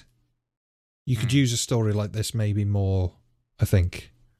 Yeah. For like Yeah. an Easter special or something like that. Whereas Yeah, because it's a special. It's the whole point in a special. Like, this is different from the rest. it is different. And Planet of the Dead wasn't really. Well, I think that I suppose the other side of the coin of looking at that is that your specials are going to be the things that bring in new viewers. Yeah. So you pull out the big guns. Obviously, they couldn't find those guns for Planet of the Dead. Lost the key. But, yeah. The only thing that made that a special was that it was like 20 minutes longer. Yeah. Wow. He's yawning now. Flagging now. But I think yeah, at the end of the day, I think that sort of wraps up Listen, doesn't it, really? Yeah. What's the takeaways of this episode? I think the Doctor's afraid of the dark, and that he makes it up. She says it. Clara says it. Yeah, I suppose. Okay. I just think it's an enjoyable story that sort of stands on it Yeah. as its own as being different. Murray Gold, as you know, I'm a convert now. Yeah. Do we hear much of Murray Gold in this? There's a few bits and pieces, isn't there? And for the most part, they don't get in the way. No, it's all about listen. I'm going to listen when the music's Exactly. blaring down your ear. I still think his music's too loud. I've got to disagree with Tim there. I do think the mix is off a lot of the time with the music that is very loud. But yeah, it works fine. I think all of the cast are pretty great, to be fair. Yeah. Danny It's Pink, a very small I'd cast say, as well. yeah, there's only like 7 people in it. 5. Is it? Oh, Clara, 3 versions of Danny, Yeah. and the Doctor. That's 5. And the bedsheet man. Oh, come on. There's no reason why there's anybody under that. They could just put a bust under there and just leave it. It doesn't do anything, does it? No. I think, again, it's to flatter himself that, oh yeah, I wrote this story. Yeah. It is canon. In 2007, I wrote it. Canon. Go read it. But, yeah. Should we give it a colour? A colour! Do you want to go first? No. Hmm. Yeah. It's a tough one. Because it does have It some is a downsides, tough one, and isn't it? It rips apart what the whole tone and message of this episode was. Only when you look into it, though. So, I want to nudge to a green, but I just don't think I can. I think I'm going to have to just go amber. It's a high up amber. It's a quite a luminous amber, you know. Should we just move yeah. back to scores out of 10? No. No. Because next week I'll say it was a 3. No. Let's go a luminous amber. A neon amber. Very close to green. Yeah. It has been a tough choice. I think I'm going to have to go green though. Really? Just based on my last viewing of it, I just really enjoyed it, and I think it mainly is Capaldi. Yeah. I just really enjoy him. Isn't it great that it's not only Capaldi? Yeah, mainly Capaldi. I think the Yeah. story works quite well, which is unusual because I'm not a big Moffat fan. Mm. And he wrote this, didn't he? I think Stephen Moffat wrote the story. But yeah, I think it works well as a nice little piece of Doctor Who. Yeah. Thoroughly enjoyable. And if we compare this to the Witchfinders, like, making it look good just doesn't do much. It's north Like, and south. Okay. Where in this, everything looked good and it all worked together and it worked well with the story and the sets and where people were and the tone. That's what makes it look good, not just spinning the camera around and using crotch shots. Yeah. God, it pisses me off. So yeah, it's a very close green for me. Yeah. So there we go. A green and a very close green Yeah. for Listen. Well done, everybody. Well done. Should we move on to the Robots of Death? Let's do it. I'm excited for this one. This is your baby now. Well, so the Robots of Death. Season 14, Serial 5, broadcast from the 29th of January to the 19th of February 1977. Written by Chris Boucher, directed by Michael Bryant, or Michael E. Bryant, depending on what day of the week it is. Producer Philip Hinchcliffe, and music by Dudley Simpson, and it is a 4-parter. Would you like a synopsis? Yes, please. The Fourth Doctor and Leela land aboard a sand miner, whose crew believe them to be responsible for a murder. As the crew continue to be picked off, the Doctor begins to suspect that the sand miner's robots may be responsible for the murders. So this story had working titles of The Storm Mine Murders and Planet of the Robots. A rumoured working title for the story is War of the Robots, but this does not appear on any contemporary BBC paperwork. So I think that is just a rumour. Just in case you were going to ask. Because I think you were, weren't you?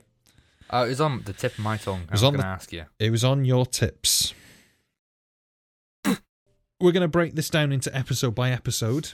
As ever, or as I said at the beginning, please let us know if you like this way that we're doing the breakdowns of the story, because I think it'll be helpful for us to know whether you prefer this kind of breakdown or a more chit-chat, randomy pick bits of the story. So, episode 1. We meet the humans and their robot slaves on a sand miner, or the Storm Miner 4, as it's a bit in the air of what the thing that they're on is called Storm Miner 4, but the Doctor refers to it as the Sand Miner. Yeah. So they're harvesting minerals to and shit to sell for money. Money.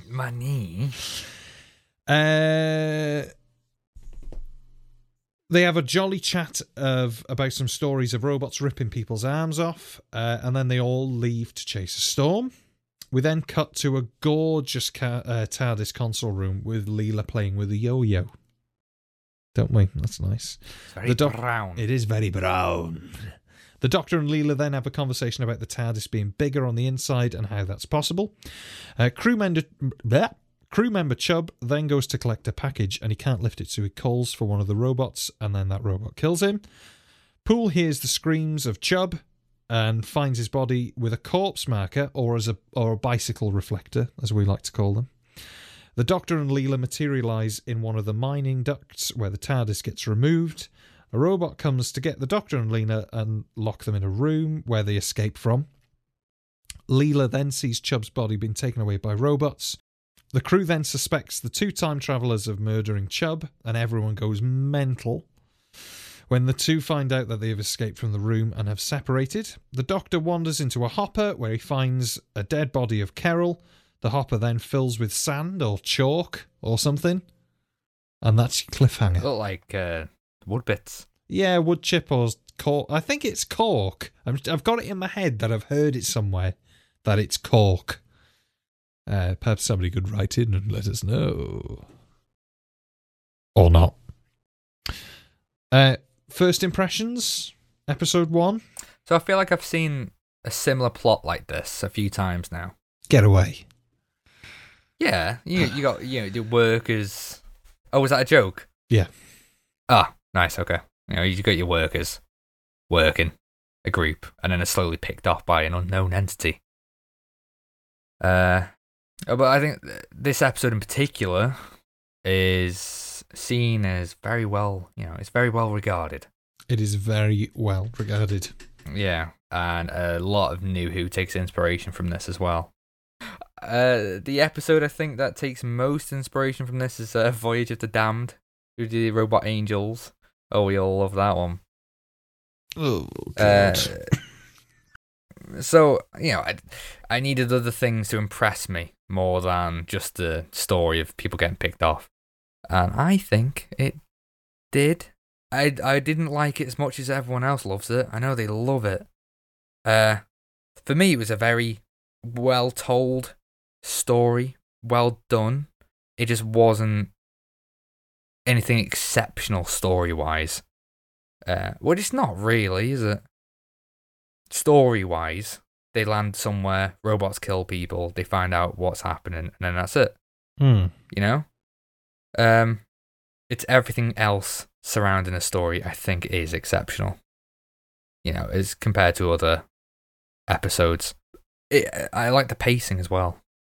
Oh, it doesn't stop. Yeah, it is paced really well. It doesn't stop, does it? And that's actually a downside, I think, near the end, that it doesn't stop. I really struggled to make notes for this because I'm every time I watch The Robots of Death, I'm so sucked in that I press play and then it's the end of episode 4. Like, I can't. I just concentrate on the story that much that I just can't do anything. Yeah. So it took me a good 5 or 6 goes of watching this to stop watching it. And the story, I don't think it is brilliant. It's not to say that it's not good, but how it's told is great. It starts with an amazing model sequence of the sand miner, storm miner, whatever we're going to call it. What are we going to call it? Should we call it the sand miner? Sand miner. Sand miner. Yeah, that opening model sequence is brilliant. Yeah. We see it quite a few times in these episodes. Yeah, yeah, and I think there's only 2 repeats, isn't there, of a sequence. I think all the others are different every time we see it. But yeah, and then we cut to the bridge, and then we see the robots for the first time. The bridge? Yeah. Doesn't it look like an iPhone 3G on its side? It does, doesn't it? I suppose so. You go back and look. I'll have a look. Oh, you go back and look. You won't get it out your mind when you see it. iPhone 3G on its side. Don't know how the hell they got that. Time travel, Didn't know innit? Apple was doing that. Oh, Time travel. They got massive in the future, didn't they? Oh, yeah. Well, it's probably because it's further away, you know. If you put it closer, which is bigger over it, But that doesn't make any sense. Transdimensional engineering. So, we get the first look of the robots. What do you think? Now, I was confused. It's a weird, wacky design for a robot, isn't it? It's not what I think of a robot. And I do have some notes of where the inspiration for like the whole sets and things. 'Cause it is a very peculiar but brilliant set and props and things like that in this story. It's a very memorable costume, isn't it? Well, yeah, because it's sort of. I think the whole design of the story is Art Deco and Japanese kind of thing. So the robots are quite samurai. Like their costumes are sort of samurai soldiery, aren't they? And then the design, masks. Yeah, and then the design of the sets is a bit similar, where some things are quite Chinese, Japanese, but have got a very Art Deco feel to them, haven't they? Yeah, which sort very of makes comfortable as well. Yeah, you know, everything is there for a place, and it makes sense that they're on this sand miner for 2 years. I think they say, don't they? Yeah. So why would it be industrial and harsh? Yeah. You know, you'd imagine it's more sort of cruise ship kind of thing. Yeah. Cruise ship vibes. Do you get what I mean? So I think it works well on that, you know. One of the set designers, I can't remember who it was, but he said I think his brother or something went to the Navy and he was on a Navy merchant ship, and they were very much like that. The merchant ships were very, quite nice to live in and luxurious and things like that. They said they got inspiration from that, and I think the robots and some of the costumes, they got inspiration from. I think they were made actually by the famous sculptor Chaparros. I've never heard of him. Oh, she? I have no idea who that is. I tried to look him up, or her. I couldn't find anything. Oh, I don't know. He was very much into everything being like sleek and smooth, and comfortable. Well, yeah, it is an unbelievably memorable design. Yeah. Like those robots, those robot heads. There's somebody, I can't think of what the guy's name is. He follows us on Twitter, I think, where he does reproduction heads, like masks and props from Doctor Who. And he's just finished doing the robot heads. Oh, nice. This. And it's such a memorable design. It's brilliant. Yeah. The only thing that lets the costume down slightly is that the hands are quite obviously marigold gloves, aren't they? Spray painted. But You've always got to have something like goofy like that. Well, it's one of those It's all things, about isn't it? Yeah. And then we cut to the TARDIS scene. What did you think of this TARDIS interior? Is this your first time seeing this interior? Oh, I've seen Tom Baker before. Yeah. I don't think I've seen the inside of the TARDIS, though. I'm honestly not that keen on it. It's very brown. It is. I think it's gorgeous. You think so? Yeah, I suppose it's that ornate wood oak varnished sort of thing. Yeah. What I got from it anyway. It's all right, yeah. Even the TARDIS, what's the bit in the middle called? Do you know what that's called? The console. Console, that's it. Even that's, everything blends into each other. And there's no real this definition in the set, I don't think. This is the secondary console room. So this is like... What? Yeah, so this is the console room that he comes across and forgets that was there. It's like the backup console room. Oh. So the main console room looks different? Yeah, the main console room looks how the main console room looked. But this is the secondary, or the backup. I can't think what they call it. I think it's the secondary console room. That makes sense. Because it wasn't very impressive. It was nice, but it wasn't I think it's brilliant. grand or... Why? This console room, I've always liked the wooden console room. I remember the first time I saw it when it was probably this episode actually, where you think, what on earth is going on here? Because it doesn't look, doesn't look anything like it. And interestingly, Phil Cannon from the Who's He podcast is building a replica, I think for his son or daughter. So I think it's half-scale replica of this TARDIS console. Oh, and wow. I think he's about halfway through now as we're recording this. It looks brilliant as well, of this wooden console. I want to see it. It looks really, really good. I'll send you some photos of it. He posts it on Twitter every couple of days when he's done something to it. It looks really, really good. So, Phil, if I can have that'd be great. I'm sure his son won't mind. Just... Yeah, they'll get tired of it, won't they? And then I'll have it. But yeah, I really like the design of this design of the TARDIS. And then you get the speech, quite a famous scene from Classic Who, of explaining how the inside of the TARDIS is bigger than the outside. It's one of my favourite scenes of Old Who I've seen so far. It's a great scene. It doesn't really make sense. Well, it makes sense enough, doesn't it? Yeah. Is that... I'll believe it. I can't really wrap my head around it because it doesn't make much sense, but it's probably because I'm not a Time Lord, so that's fine. Well, exactly, that's the thing, isn't it? Yeah, explain it in layman's terms, so it won't make sense. Yeah, it makes sense enough, doesn't it? That it sort of answers the question without you going, what? Yeah. Only when you think about it after. You think, hang on. Yeah, but no, it's still... He's already gone. It's still bigger. Yeah. Yeah, you can't... No, it doesn't work like that. But yeah, I think that's a lovely scene. And what do you think of Leela? I think she's a great vehicle for the audience because she has no clue what's happening. This is the first time in an actual story as a companion, isn't it? I think so, yeah. Trying to think what came before this. Yeah, so her first appearance is the Face of Evil, which I think is the one before this. Right. Now...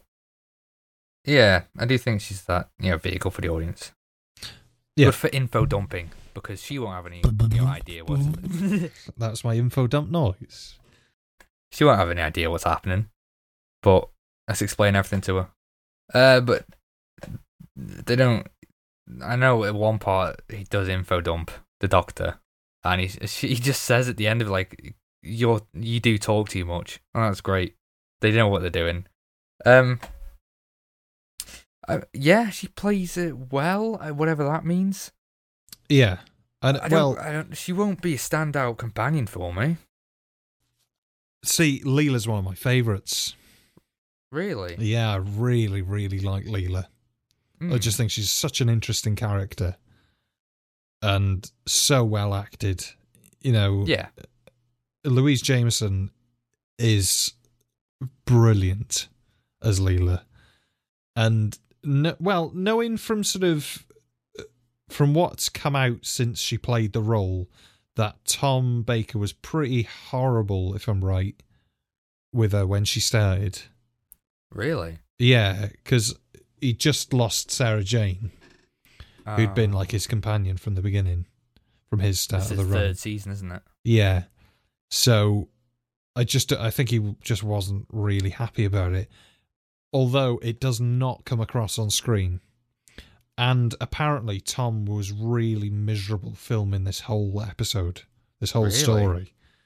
And again, that doesn't come across. He looks like he's having a load of fun. He does, doesn't he? Yeah. Which, in later Tom Baker, when he is not having fun, it is very obvious he is not having fun.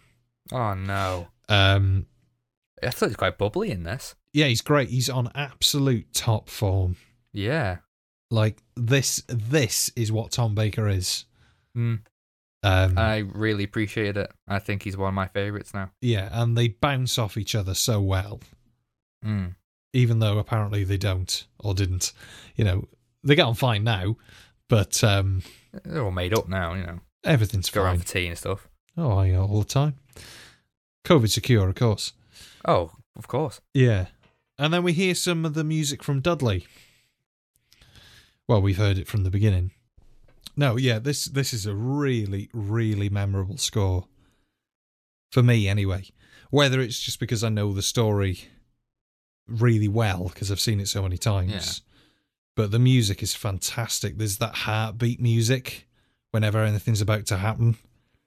Dunk, dunk, dunk, dunk, dunk, dunk, dunk. It's like a kettle drum. And I think it's a cello that are playing like a little pattern, a little ostinato. I wish I picked up on that. Brilliant. It's really, really good. And this is like Dudley Simpson at his height of his power as well. Like everything at this era has come together. And Dudley has this, at this point, is still using synths, but he's also using his little chamber orchestra as well. So it's a nice mix of weird sounds and acoustic stuff, which is really, really nice. And the music from this is brilliant. The whole story. What's your favourite track in it? Probably the tension scenes with the heartbeat. Dun, dun, dun, dun, dun, dun, dun. But yeah, I don't know whether this exists as an isolated score. I don't think it does, but I'm sure it is on YouTube somewhere. There's a lot of the scores are put up on YouTube. Yeah, then we move into the sort of the whodunit scene, where they've discovered the body and all of the guest cast are all in the sort of communal room, I suppose that's what you call it. Yeah, all of the guest cast are great. Yeah. Which is quite rare, I'd say, for Old Who, where sometimes you get some hammy actors. But for the most part, they're all great.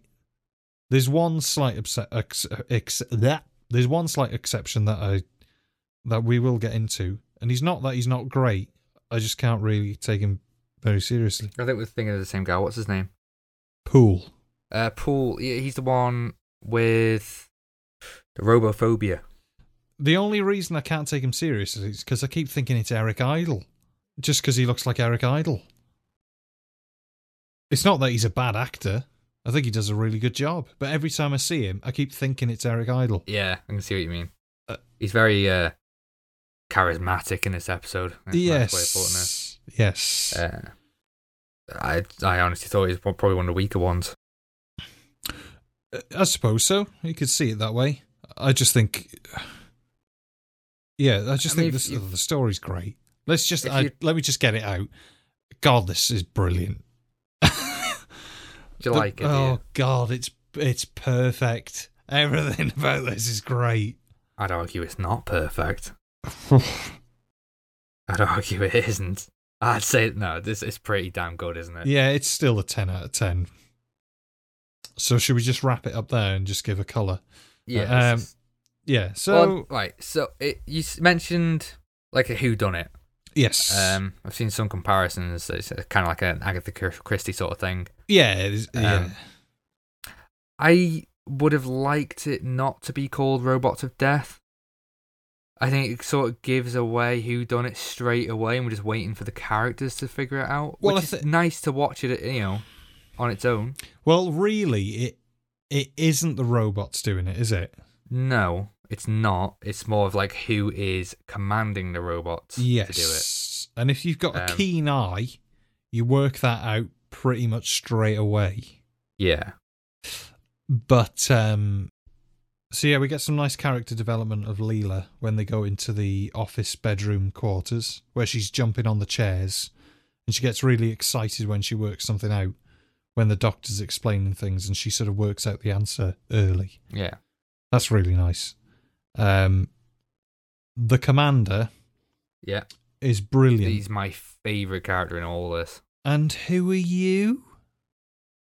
He walks that line of sort of any further and it's overacting. I completely disagree. I think he plays it very naturally.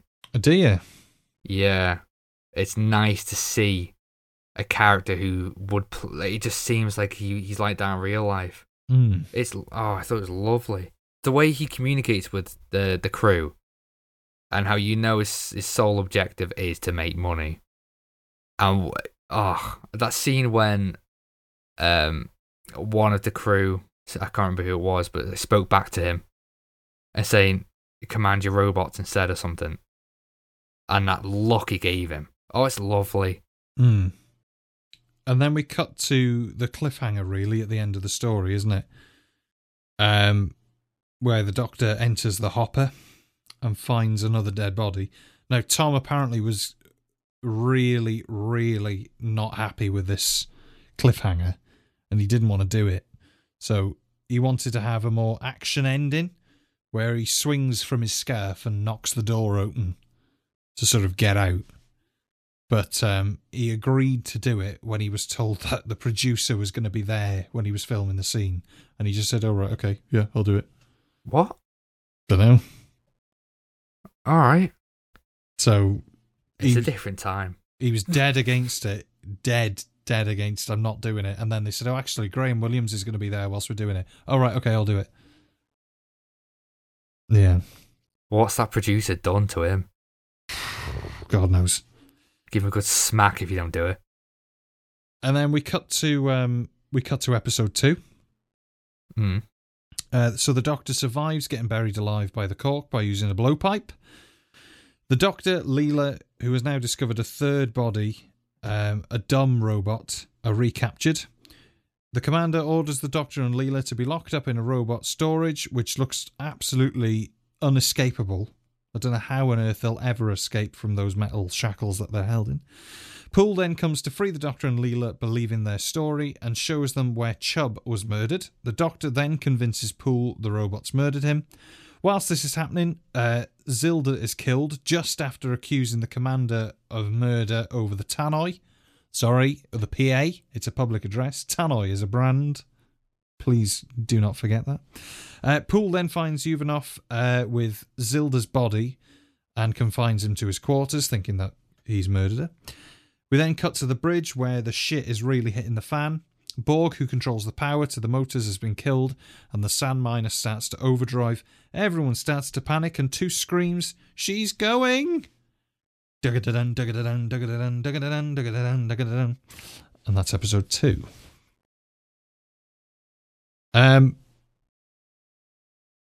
There's some CSO when they're in the hopper, or the sort of the corridor before the hopper, that looks real.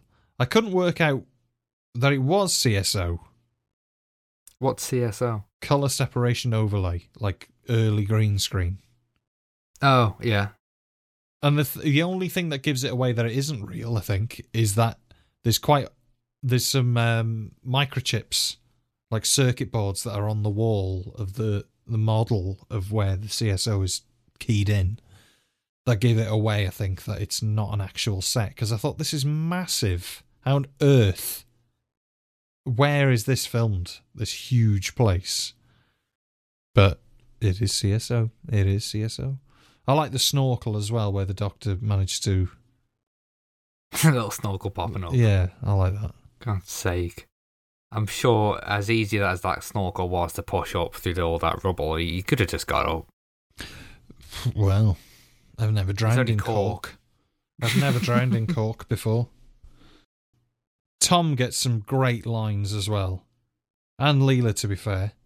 Well, everybody. But yeah, Tom and Leela especially get some great, very memorable things to say. Yeah. I liked it when the robot grabs Tom. And he says, easy, don't get excited. Mm. And Leela's got her usual, don't try that. Try that again and I'll cripple you. Is that when she kicks? Yeah. Yeah. Kicks him right in the family jewels. Oh, it's great. Whop. Yeah, I've got some great quotes from Tom Baker we're talking about, yeah? Yes. Got some great quotes from the Doctor in this one. My favourites is Would You Like a Jelly Baby? Joe, when they're all talking about what they do with these intruders. They must be the and murderers. he smacks them away, doesn't he? Oh, it's so good. And he has that confrontation as well. When Borg confronts him and he says, "Oh, sorry, I thought it was a rhetorical question." Oh, I love how he treats the drama in this story. Yeah. You get slightly put off the scent at that point as well, don't you? Where Borg strangles him. Yeah. So, quite a few times where there's a matter of urgency or drama or confrontation, he always acts silly or indifferent in some way. And I love that. There's a moment I'm skipping ahead, but in episode 4, where the robots are on the PA, and so they all need to stay there and they're all going to die or something. And he's just scratched his nose. Oh, I love little touches like that. He's great. And he is really good. Commands the scene. Like he always acts like the smartest person in the room, and when he talks, you know he is. It's a lovely way of delivering the Doctor. It's awesome. He's always got that presence, even in the later seasons that he has, where he's quite clearly he's had enough. Oh. But he's still got that. He still has that presence. There's a thing about him when he's on screen that you can't not look at him, because he's just got this thing. Yeah. You know, and like I say, there's a reason why whenever Doctor Who is on in other media, it is always Tom. Yeah, it's the only one I've really known about classic. Yeah, and it's the only one that anybody ever knows about. Yeah, is when people say Doctor Who, it's the man with the curly hair and the scarf. Yeah. You know, it's just what it is, isn't it? So, what are your favourite quotes from him in this episode? There's just loads of them. There's too many to list, and there always is in his early era.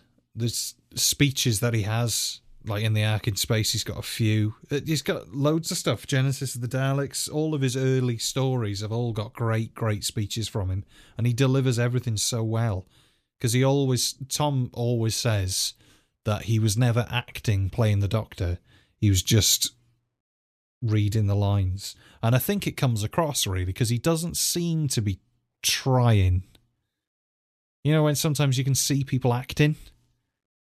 He doesn't seem to be doing a lot. It could be argued as just playing it naturally. I suppose, yeah. I do sort of believe him that that's what he's like, bar all the filthy jokes, because he's very blue. Is he? He is very blue. But no, yeah, he's brilliant. He's great. He isn't my favourite Doctor, I will say, but you can't fault him in this. And for most of his run, really, till about the halfway point, you can't really fault him because he's so on the ball. Yeah. He's on top form, and he's such a commanding presence every time you see him. Yeah. He's just great. This is... and this is a time when... It's one of the few times when the Doctor isn't on screen, I pine for him to come back. Yeah. Like, I get excited when he's finally back on screen. It rarely happens for me. Yeah. And with New Who, it rarely happens. But fantastic. We then move to the cell, where the Doctor and Leela are tied up. There's one point here, which probably in Leela's whole run, which isn't that long to be fair, it's like a season and 2 stories or a season and 3 stories that she gets. The one slip up of Louise Jameson's acting is the thank you, which has always confused me, and I've heard other podcasts comment on this as well, and I'm not jumping on the bandwagon. I've always thought that it's a weird delivery. So when Poole releases her, she says, "Thank you." And it's just very weird. It's really not what Leela would do. Yeah. And it's probably thinking about it too much, isn't it? Like, nobody would care. But it's just... I know, I didn't pick up on that. It's the one slip-up for me in Louise Jameson's whole run as Leela. She doesn't put a foot wrong anywhere else. She's brilliant. This just... Is it still of the age where they can only really film once? Or is that earlier on? I would imagine it's probably... You could... Maybe a few takes. Because a lot of the Hartnell and Troughton stuff... It was live in the sense of you did it in, from what I know, I think it's like 12-minute chunks. Okay. So you have to do it in this chunk, and that's why it's just so much of a faff to record it. And there isn't editing, really. You get one edit, a fade out into the next section. So, yeah, it must have been a nightmare. And when you think about it, 10 years, well, only a few years previous to Hartnell, to 1963, TV was live, like it just essentially a play, but on screen. Must have been terrifying. Oh, it's horrible. Yeah. So, but at this point, I'm guessing there's, more ability to be edited there. There's just less mistakes, isn't there? Yeah. In this episode, it's impossible to get it this perfect without them. Yeah, it must be. So there is something definitely going on, isn't there? We then cut to a terrible scene of Zilda crying. It doesn't last that long, though. No, but it is dreadfully acted. I don't mind her in all the other scenes. I think she's quite good. But the crying is terrible. And to be fair, she's probably thankful that she snuffed it, because everybody's just digging at her all the time. Aww. And your family. Well, when you say 10 out of 10, perfect, it can't be. There are flaws. And granted, they're not that major. She does get killed off. I mean, nothing lasts for too long. It's not like a main character is dreadful. Luckily, the main characters are all excellent. Yeah. They're brilliant. But it's sad when a character like her is worse, is more badly acted than the robots. Who are like one-dimensional things. Yeah. That have no emotion. That's it's a cause of concern, I'd say. Yeah, I think I don't mind her. I just think that the crying is awful. It's really bad. It's haunting. Yeah, it's very haunting. And then, for once in Doctor Who, there's some good physical acting. When the sand miner tilts at the end, near the cliffhanger, everybody does that really well, and they remember to knock stuff over in the set. Yes. Like the chairs are over the place, and, rather than them falling, but nothing else. Which is... I think I said that in a previous episode where what sells it is the set moving, the set, Yeah. If everything's glued in place or you just turn the camera, it looks horrific. It's awful. These characters wailing their arms around. Yeah. So, I think they paid such close attention to the sets. Yeah. I think they did. When you see Tom and Leela fall over, I'm assuming that they both kick the chairs as they go. Yeah. Because I can't think, the only other way is that they're on, fishing wire, isn't it? And they pull as they tilt. But it's probably just easier for Tom to kick one and Leela to kick another, That works really well. And all of the cliffhangers in the story are great.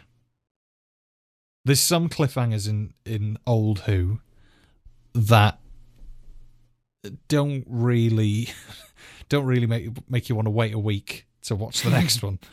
Whereas these, I think all these cliffhangers are great. 2 times the Doctor almost dies. Yeah. Always gets strangled, always getting buried by Cork. I mean, what a way to go. And then we're into episode 3. So the Doctor saves the miner from exploding and killing the entire cast and crew by cutting the power lines. The miner begins to sing. That's not what happens. The miner begins to sink. So Dask gets to work repairing it so they all don't suffocate underground, which would be bad, that, wouldn't it? The Doctor then goes to meet the dumb robot, D84, that Leela told him can speak. D84 then explains that he and Poole are undercover agents for the mining company because of concerns about a robot revolution by scientists called Taran Capel, who was raised by robots, and considers himself one too. Shit. The Doctor and D84 then search for proof that Taran Capel is on board and discover a workshop where the robots are being altered to kill the humans. The Doctor then tells all the humans to get back to the command deck. The commander escapes confinement and sees that a robot has entered the workshop, saying it has orders to kill the Doctor, and grabs him by the throat. So that's episode 3. It's just great. First off, I want to mention D84. Yes. And the Doctor's interaction with him. Please do not throw hands at me. I thought it was really interesting that the Doctor treats him almost like he's a living being, but he's just limited by what his functions limit him to be. Yeah. You know, what he's programmed to be. I think we don't really see much of the Doctor's interactions with his relationship with robot things and mechanical things. And I think it's interesting because the TARDIS is very much that. A mechanical thing that's somehow alive. We do sort of get that with K9. That is true. Which is very soon. I would love to see an older... I've never seen K9 in anything but the school reunion episode in New Who. Yeah, and I think in that story, he is just sort of shoehorned in. Yeah. Because Sarah Jane owns him, you know, it's just a thing to sort of appease everybody. Yeah. I think that's why I picked up on this, because, apart from the TARDIS, you don't really see that relationship with a robot. Yeah. And he's the only one who really treats the robot as something that has feelings as well. Yeah. Which I thought was really interesting. It is a bit interesting, isn't it? That, well, supposedly D84 was considered to become a companion. Oh, that would have been awesome. See, I disagree. I would have liked for him to see his reaction in it. Maybe it's more of a Big Finish thing. Yeah, well, this world has been explored in an audio play. Okay. Or audio series. The main thing I think wouldn't have worked with D84 being a companion is the slow delivery. Yeah. And I think that would get very wearing very quickly. Whereas, and I think you need a human companion, really. Or humanoid companion. Just maybe him with, Leela. Maybe it could work if he is only on the TARDIS. Yeah, something like that. Because I just think if you take that character to a different world and you're running around corridors and he's got... Where are we going? Mm. And it just... the delivery wouldn't work. I think if it was a different style of delivery for all of the robots, maybe it could work. But then again,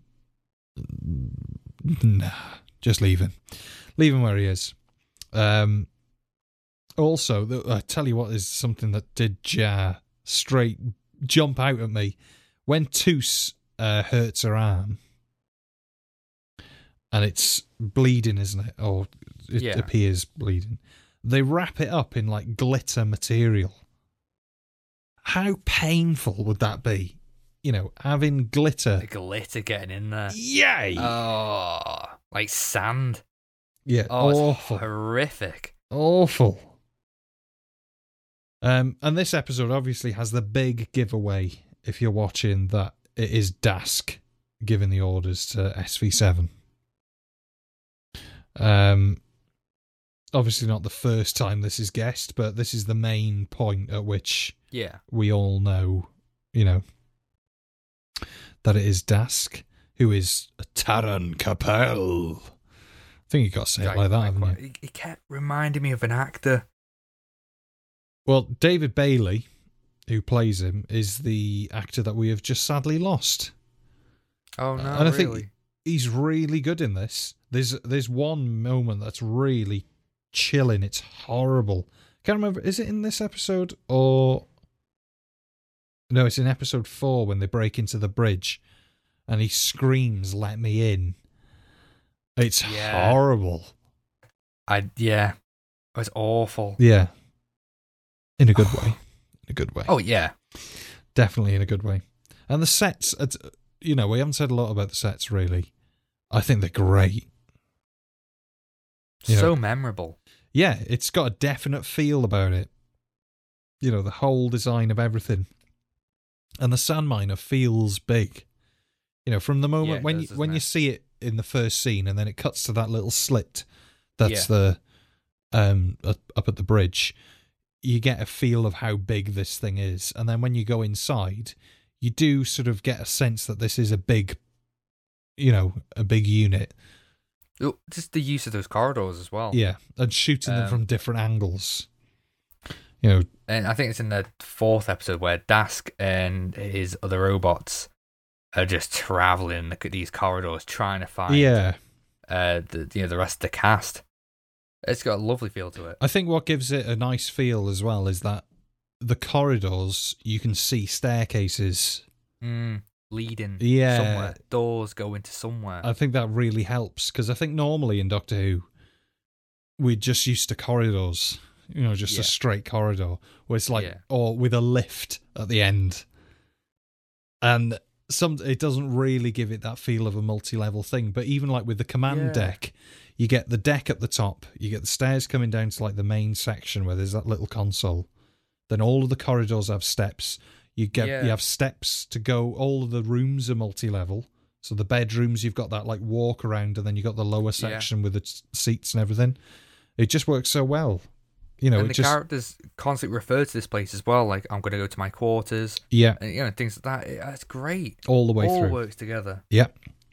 And I also want to mention how the multi-cameras are used as well with these sets, because usually I always feel like old Who, like earlier on, it's very rigid and almost claustrophobic. Yeah. It's very staged as well, isn't it? Yeah. But goodness, the cameras are having a field day here. They're everywhere. Yeah, there's a lot of it. And the hopper scenes, that's all on film, isn't it? Yeah. But they shoot from all sorts of angles in this as well. It's really nicely done. And the sets work with that as well. Yeah. It's almost like these sets were built around the cameras. It's very strange. It's really good. You'll see, are you familiar with like lines in a shot in blocking? No. So, I'm not very good at explaining this, but basically, it's the line of like vision of where your eyes are set, like the center of the shot. Very, very, like a corridor is a good example. So when you put a camera down a corridor, where your eye's going to go?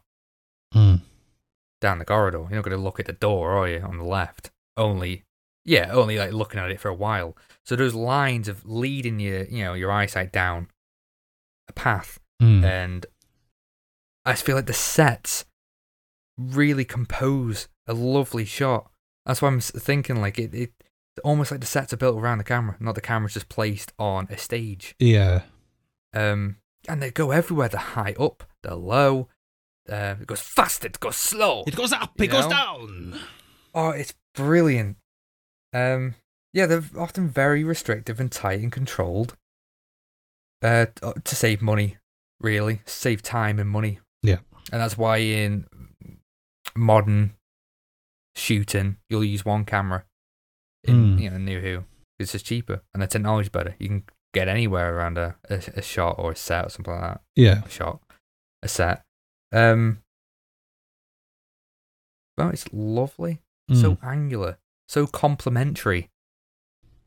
It's great. It's great. It's one of my favourite things about this story. There's some lovely lines in this story as well, in this episode rather, where the Doctor's talking to D84 and he says, "Would you like to come with me?" He says, "Yes, please." Oh, I love D84. this performance. Whoever played D84. Yeah, it's great. It's just really good. It is though, isn't it? And then there's a little funny scene, isn't there, where D84 says, "I heard a cry. It was me. I heard a cry. It was me. I heard a cry. It was me. I heard a cry." And it's one of those things, isn't it, with comedy, where you say it enough that it's funny, but you don't go too far, where it starts to become not funny. Yeah. And they do that really well. Or do it again, so it starts to become funny. It's not funny anymore. Yeah. It's it's done so well. I want to touch on the robots though. Go on. Very interesting choice going for human voices for robots. I think you think of like Daleks and Cybermen and stuff like that. Daleks aren't robots, but Cybermen aren't robots either. They're not, are they? No. I don't know any other robots, really. Yeah. Apart from New Who. So, sorry about that. Sorry, everyone. Anyway, robots usually have a very robotic sounding voice. Yes. You know what I mean? Yeah, like a filter on them all the time, stuff like that. And they didn't in this. And I think that was an incredible choice. Yes. Because if you have a somber, flat tone of a voice that seems indifferent to every situation they're in, apart from we need to kill someone or something, it's a nasty feeling of something so cold, calculated, and so indifferent to the, whatever they're set to do. Yeah. It's horrific. Yeah, I think the whole design of the robot and the aesthetic and the voice and performance, it's so memorable. And well, you use that voice with the scene we just talked about, where I heard a scream. It adds this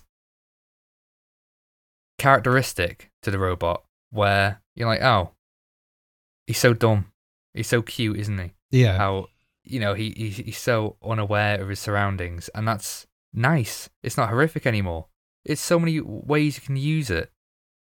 Where if it's just a generic robot tone, I just don't think it would have that same effect. No, I don't think it would. No. It's a great choice. It's so much better like this. With their performance, it's strange how... Well, it's not strange. I quite liked how when they were talked to, they were animated. They start moving like a human. And as soon, the minute someone stops speaking to them, or they know that no one's listening, they go right back to their upright pose. Yeah. In like the default standby mode. Brilliant. It's nice. It's so well thought through. Yeah. There's a weird bit where Leela throws the dagger at the robot. So she throws a dagger into the stomach of the robot. And on the DVD version, the dagger just hits the robot and he brushes it away and you get a metallic sound. On the VHS, one of the copies of the VHS that I've checked. One copy, she throws the knife and as it hits, it goes doing. Oh, for God's sake. Yeah, it's awful. And I think from memory, it's an Australian copy to make it less. Because I think in Down Under, their censoring is a bit more strict. Yeah, it is, isn't it? So I think to get away from the sort of thud of it going thump, They just went doing. Like cartoonish. Yes, just to sort of I give get a what you mean. sense that this is not a person. You know. Yeah. Which was really weird. I love stuff like that. Yeah. Weird bits. And then we find out about Poole having robophobia. Oh, no, it's just the weakest thing of all this. It was a bit. It's an odd decision, isn't it? That somebody who has come to investigate robots taking over is scared of robots. It's insinuated that the robots are everywhere in the civilization. Like, I think the doctor says you can't live with them. No, you need them. What did he? Do you remember that quote? Yeah, What he did says say? something, doesn't he? Like you can't live without them. But yeah, You know what I mean? yeah, I know what you mean. Everybody else So knows I what you think mean. it's everyone else. Anyway, I think it's insinuated that these robots are everywhere in the civilization, not only on this Ina. Mm. So we could have developed some robophobia, and you obviously can't get away from it if they're everywhere, and especially they would be in a workplace. It Yeah. doesn't matter where he'd work. Well, there's a nice little in joke as well because they say robophobia and then the doctor calls it Grimwade syndrome. What's that? So that's referring to Peter Grimwade, who was a writer, director, and producer on Doctor who was always No. moaning that he got the robot stories. And I think Did he say that, Tom Baker? yeah, in yeah. the He story? says Grimwade syndrome. Is that in the script? Yeah. It's in as an What in the hell? joke. That's weird, isn't it? Yeah. Very meta. I like that though. I think it's funny. Yeah. Grimwade syndrome. It'd be nice if New Who harked back to that a little bit. Just sort of called it Grimwade syndrome because I think Jodie talks about robophobia somewhere. Sure, I've heard it. Just been It's nice. too cinematic. You can't break it now. You know what I just think Can't. yeah. Oh well. I like that. Yeah. That's what I like about Old Who. It's a bit looser, isn't it? It is, yeah, a bit loosey goosey, Yeah. but It's fun to watch. yeah, it's just great, and this story's brilliant. But anyway, we're not at the end yet. Episode 4, the Doctor and the Commander head to the control deck. Someone then deactivates all the robots that haven't been altered, leaving the kill of robots and D-84 in operation. Leela then finds Poole, who's hiding and suffering from robophobia. She then tracks down Toos, who's in her quarters, who's just been attacked by a robot. Everyone is now on the bridge. D-84 tells them to come out and die. Toos and the Commander decide to defend themselves. Dask is then revealed to be Taran Capel. Taran then orders the robots to kill the humans, the Doctor and Leela. The Doctor finds a damaged robot with bloodied hands. Blood he assumes to be Borg's, because he seems to be the only person who'd be able to sort of fight off a robot, because he's a big unit. He's a big lad. He then dismantles a damaged robot to make the final deactivator. The Doctor heads back to the workshop where he hides Leela in a cupboard with a canister of helium, telling her to open it when Taran comes in so the robots won't recognise his voice. What a clever little thing. Taran comes in and damages D-84, but he is just able to activate the Doctor's device to destroy the killer robot, sacrificing himself in the process. Taran then is killed by SV7, who can't recognise his voice. The Doctor then shoves a laser probe into SV7, killing him. With the threat over and a rescue ship on its way, the Doctor and Leela leave in the TARDIS, bound for another wonderful adventure in time and space. Next stop, Blackpool. the Talons of Weng Chiang. So what do you think of episode 4? The shit has really hit the fan now, isn't it is, yeah. It's all kicking off now. Brilliant. The hunters are getting hunted. Oh. Time for the hunters to become the hunters. What? So, yeah. One thing I have noticed, this is a little side note, Tom Baker always carries people with such ease. Like when he's got to pick people up. He does that quite a lot in his era where he's always carrying people. And he does it so easily. It's really weird. That you'd imagine carrying people. You're saying that Yeah, not just as an really actor. strong. He must be, because he's quite a big unit, isn't he? He's fairly burly. I wonder how tall he is. Let me just Google it. I just want to Google 6'2". Do you reckon? Yeah. Tom Yeah, I do. Baker, height in feet. 5'1". He's 6'3". What did I say? 6'2". Fuck. Very close. He's 87 That's as well very now. tall. Oh, he's still going, is he? He's still going. Brilliant. He's starting to look. He's thinning by the day, and I hope everything's all right. But he has gone to look very frail in recent years. I've seen a Q&A with him of talking about this, and he looked meaty. Yeah, he did pile on some timber at one point, but recently he has gone to look very frail. And it is worrying, because that will be, not to be too morbid, but that will be a hell of a sad day. I'm almost tearing up thinking of it now. I just seen a picture of Tom Baker and Matt Smith in the same scene. What does that mean? Oh yeah, you'll get to that. What does that mean? You'll get to What that. does that mean? You'll get to it. What does that mean? No.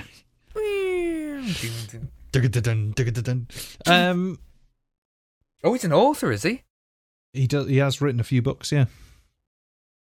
Scratch Man. It's a Doctor Who novel. He also wrote a children's book about. I can't think what it is.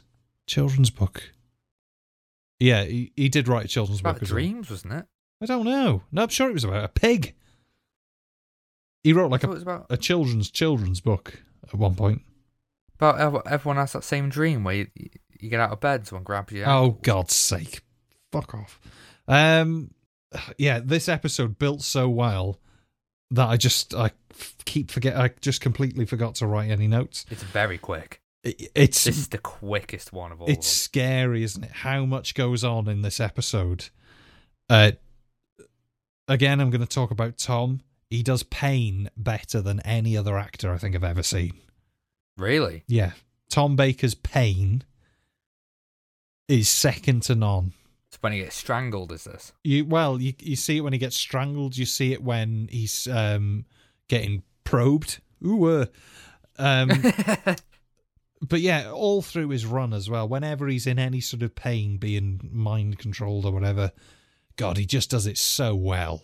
So convincing. Maybe they put a little pin in their hands. Maybe. So every time they grab him, what they probably do shock. is they hold his cigarettes and his pint of bitter and they pour him away in front of him. Oh, no.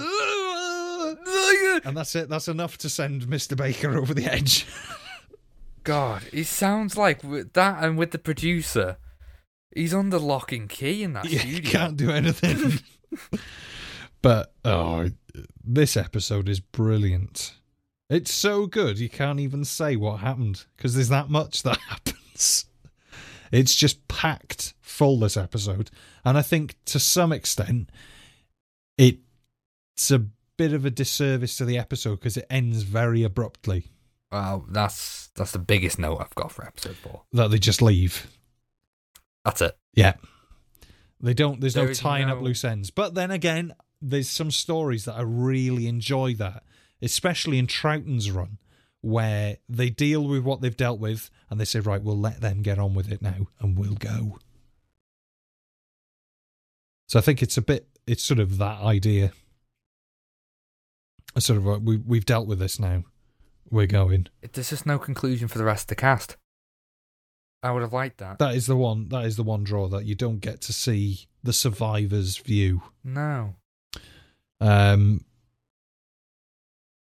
Yeah, God, it's just great. And we've already said about Dask as Taron Capel when he does the Let Me In.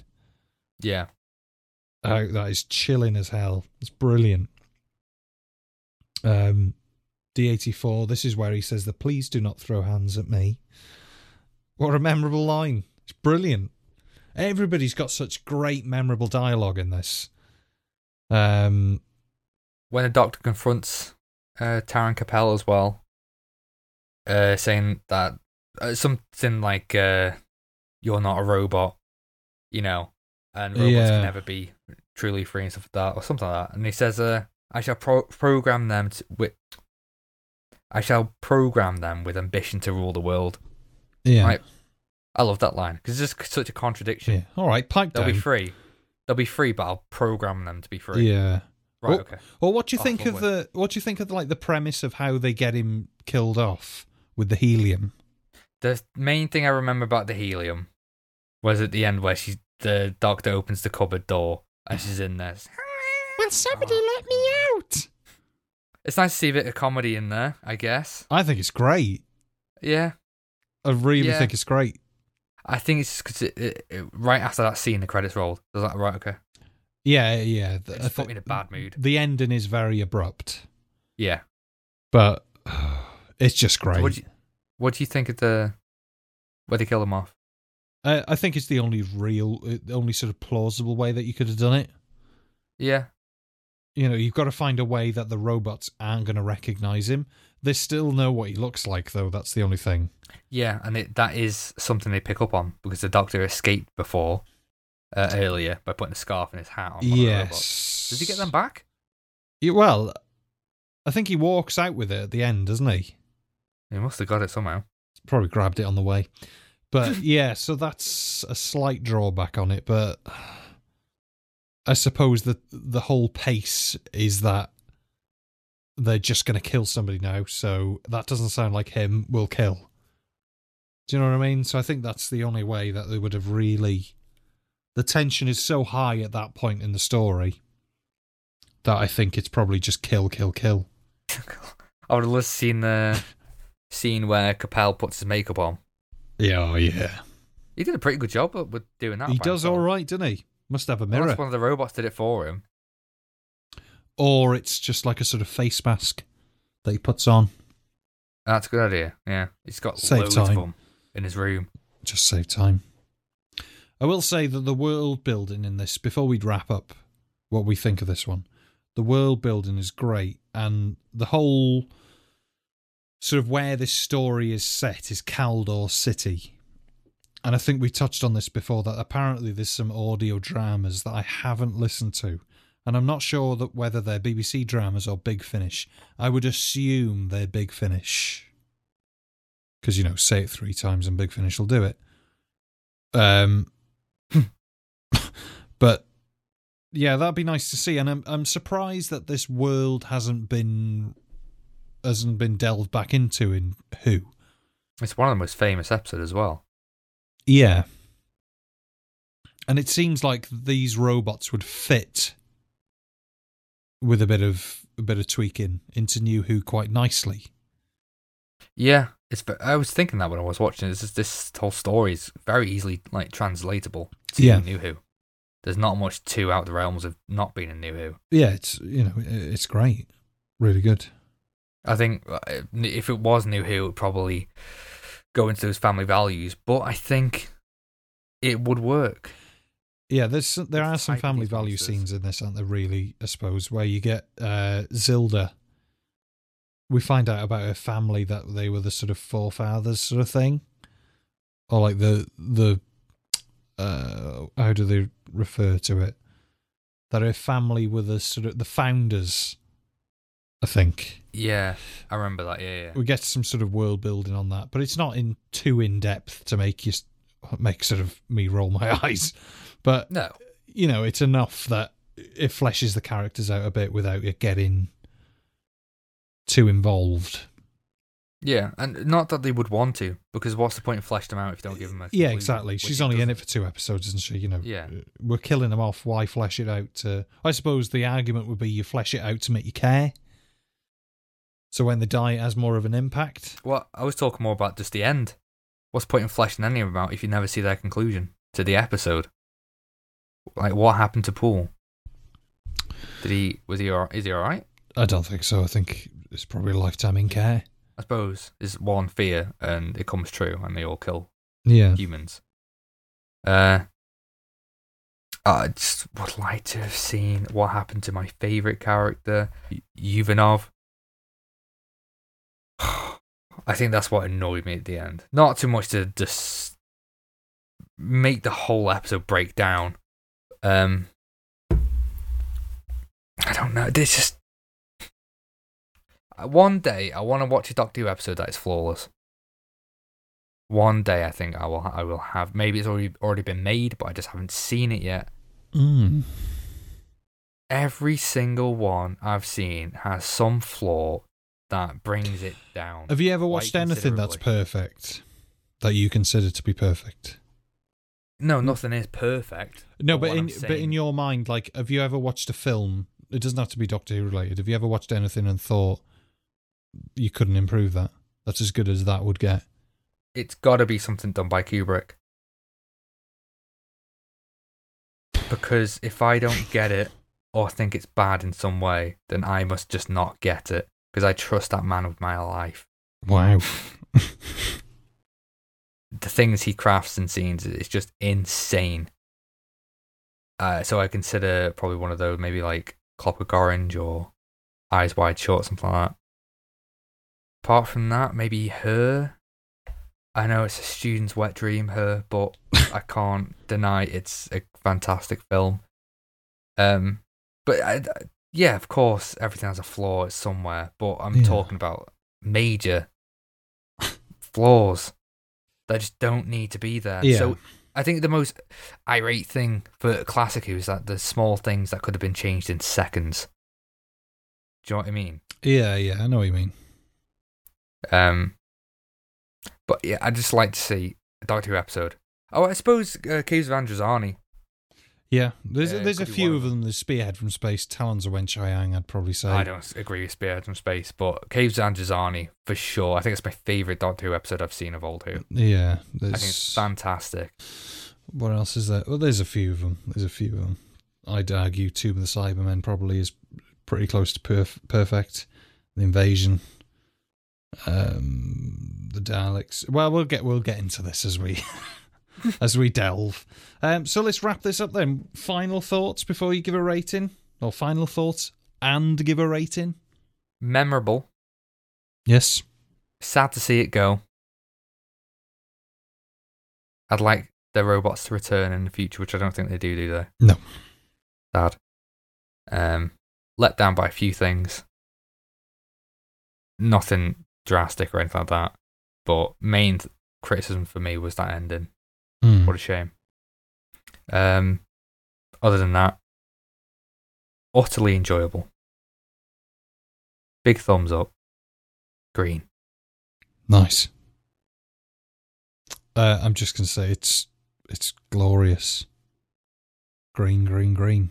Doctor Who in its prime. Yeah. Tom Baker at the height of his powers. It's brilliant. That's all I can say.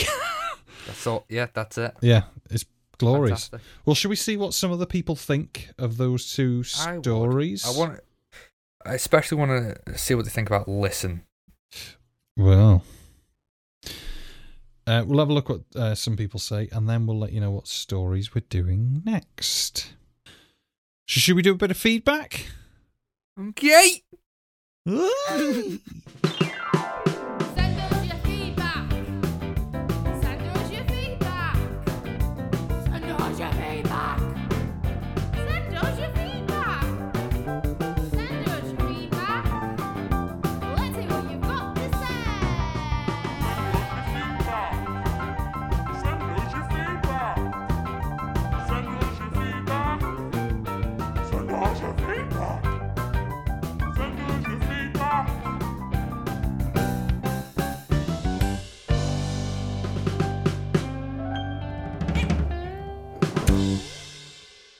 Do you want to go first?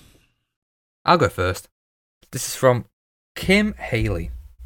This is about Robots of Death. This made a profound impact on me as a wee child watching it. It was fantastic, eye-opening, a little scary, but profound. Introduced me to the concept of AI. Gone bad, of course. Yeah. It's a nice idea. I agree. I've heard that this is one of the first episodes a lot of people have watched. It tends to be one of the first ones people remember, I think. Okay. Yeah. Do you know what? I'm always jealous of my younger self. Yeah. You know, the first time that I watched this. I wish I could go back to, like the first time you saw these stories. Like, that's why I'm a bit jealous of you, because you get to watch all these classic episodes afresh. Not that I don't enjoy them now, but, Yeah. that new getting the video and not Yeah. really knowing what was going on. It might have a Dalek on the cover, or it might, I suppose, yeah, because when you just give me an episode to watch, I have no idea what it's about. I'm No, going yeah. in completely fresh. Yeah. I think it's an asset, to be honest, though. I wish I wasn't such a dick about it, but I can appreciate the old Who and stuff like that. But God, I think it's amazing to see it with fresh eyes, though. honestly, I'd give anything to watch them like afresh. Really? Oh my God. Every video blew my mind. Anyway, thanks for that bit of feedback, Kim. On to James A. Murray, who has this to say about the Robots of Death. I'd love to see them in the modern series against Peter Capaldi. Endless possibilities. Well, I think Peter would be a good choice, really, wouldn't he, as a Doctor to have these against? Because he has got that classic thing where I think he would bounce off them well. Yeah, I think so. But I can see him getting annoyed by that one scene. Yeah. Like, I heard her scream. Oh, yeah, I can see that. I think Tennant would play it better than... Wow. I don't at all. He's good in his own episodes. Yeah. Let's leave it there. Chris Moore had this to say about Robots of Death. Triumph of design. With a solid script and cast, there's little to flaw in this production. Yeah, I agree. I'm nitpicking, if I'm honest, when when I was doing the notes. Like, You got to say something about it, haven't you? yeah. You can't just say it's great. Can't I? I suppose you could, yeah. You can explore why it's great. Yeah, I suppose you could. I saw problems. You did. I always see problems. You always see the bad I'll in make everything, 'em don't up. you little bitch? Yeah. I'll make it up if I don't see problems. Thanks for that bit of feedback, Chris. On to our final bit of feedback for this week. Keith say... Yes! Keith, we've got to send you a mug and a T-shirt. I think it's got to happen, hasn't it, really? Yeah. He's been there from the start. One of the best classic stories matched with one of the best New Who stories. The one thing they both have in common, they are both scary. Scared cat face emoji. One of the best of New Who. Yeah. That's interesting. That is interesting, isn't it? Do you know what? I'd probably say it is one of my favourites that I've seen. I did really enjoy it on third watch. Yeah. That's not a dig way of saying it. But, No, like, if we've just come from like Planet of the Dead, and honestly, the problem with New Who is that it can be so dire sometimes. Oh, it can be so fucking dire. I don't think I truly appreciate when it's good. Yeah. Apart from, I think this can be up there. I think is one of the better ones. Yeah, I reckon, definitely up there. I still really enjoy Satan Pit and stuff like that, but I think it's just generally due to nostalgia. One of those things. And I saw The Devil last night on Doctor Who. No, didn't know Doctor Who went there. Brilliant. Yeah, it's really good, really good. And thanks for that bit of feedback, Keith. So, what are we doing? Hang on. Wow. Is this the first Doctor Who episode where you actually enjoyed it? You really enjoyed it of New Who? Yes. I think so. Would you have known about it? Would you have just assumed all New Who was shite if you didn't watch this one? If I No, didn't make you watch it? no, because there You are would, wouldn't you? there are episodes of New Who that I do enjoy that we haven't done yet.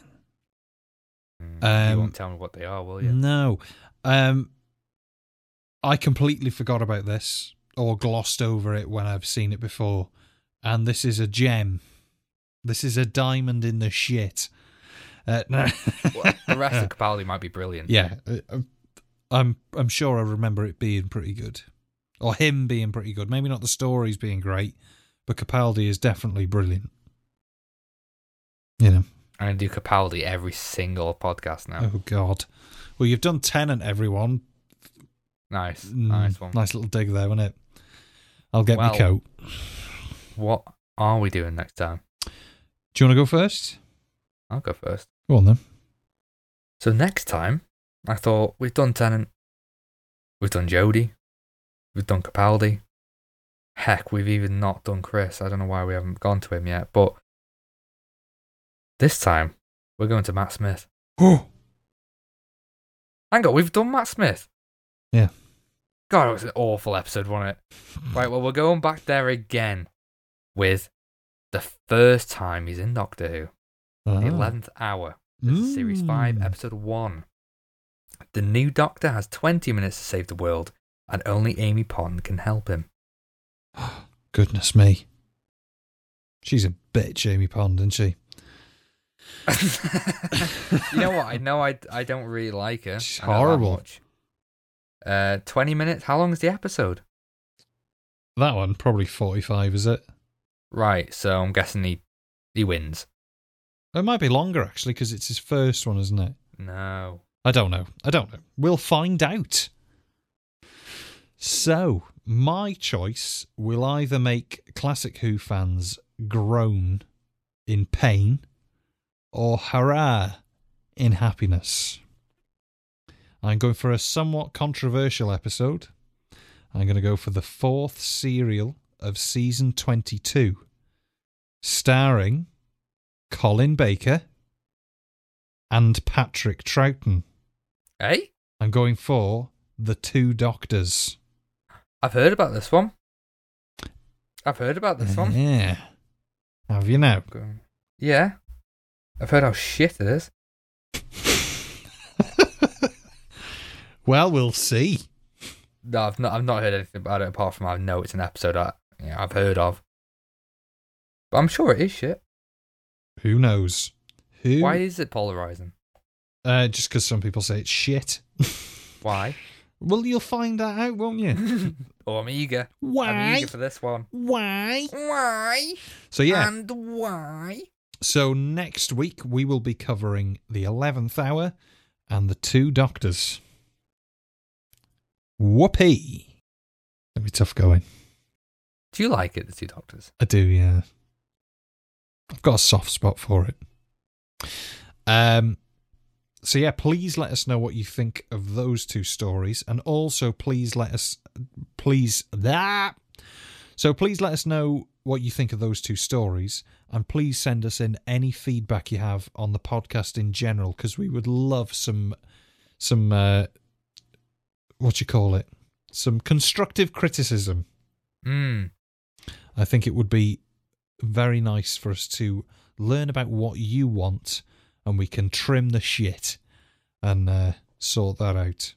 We will be going back to Battles in Time in the future, probably next week, in a slightly different format. We've made a couple of decisions, haven't we? And we shall see. It requires more work than we It does require a bit more work. It might be a wildly different format. It might be exactly the same, just with a different paint on it. Who knows? But do let us know what you think. If you liked Battles in Time the way it was, maybe we can find a way to make it, maybe we can find a way to make it work. Just for us at the minute, it's not really panning out the way we want it to pan out. Is that fair? That's fair. But yeah. It's shit. It's shite. It's absolute shite. So, yeah, just let us know what you think. Send us in any feedback, any comments, any criticism. Which host do you prefer? Which host do you hate? And why? So, that's it for Listen and the Robot to Death. You can join us next week for the Two Doctors and the 11th hour. Thank you very much, Luke. It has been a pleasure, as always. And thank you, everybody, for listening. Thanks for being here. You're welcome.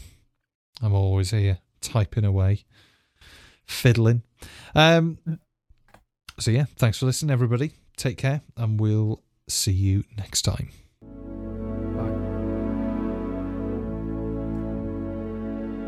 You can send us your feedback and comments by contacting us on Twitter @WhoCanConvince, email us at whocanconvinceyou@gmail.com or find us on Facebook at Doctor Who Can Convince You Podcast. Be sure to leave us a rating and a comment on your podcast platform to help people find us.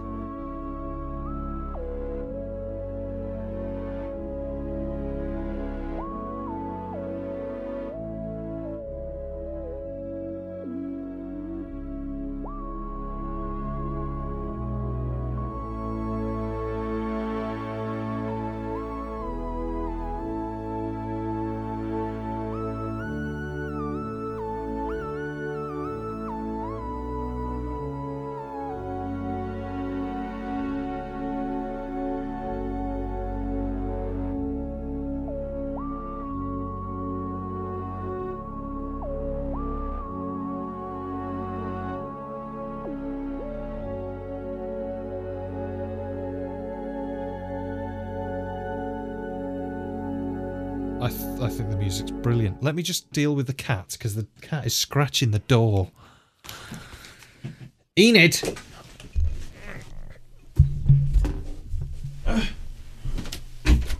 What are you doing? Stop scratching everything, you dick. Like, I don't know what you want now, but I do need to change this chair because my ass is turned to stone. See, no, that's not where you sit, is it, Enid? If you want to stay in the room, you can sit on that chair, that's fine. But you're going to have to go over here.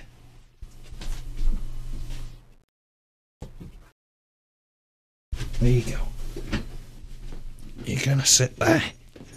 Jesus Christ, my ass.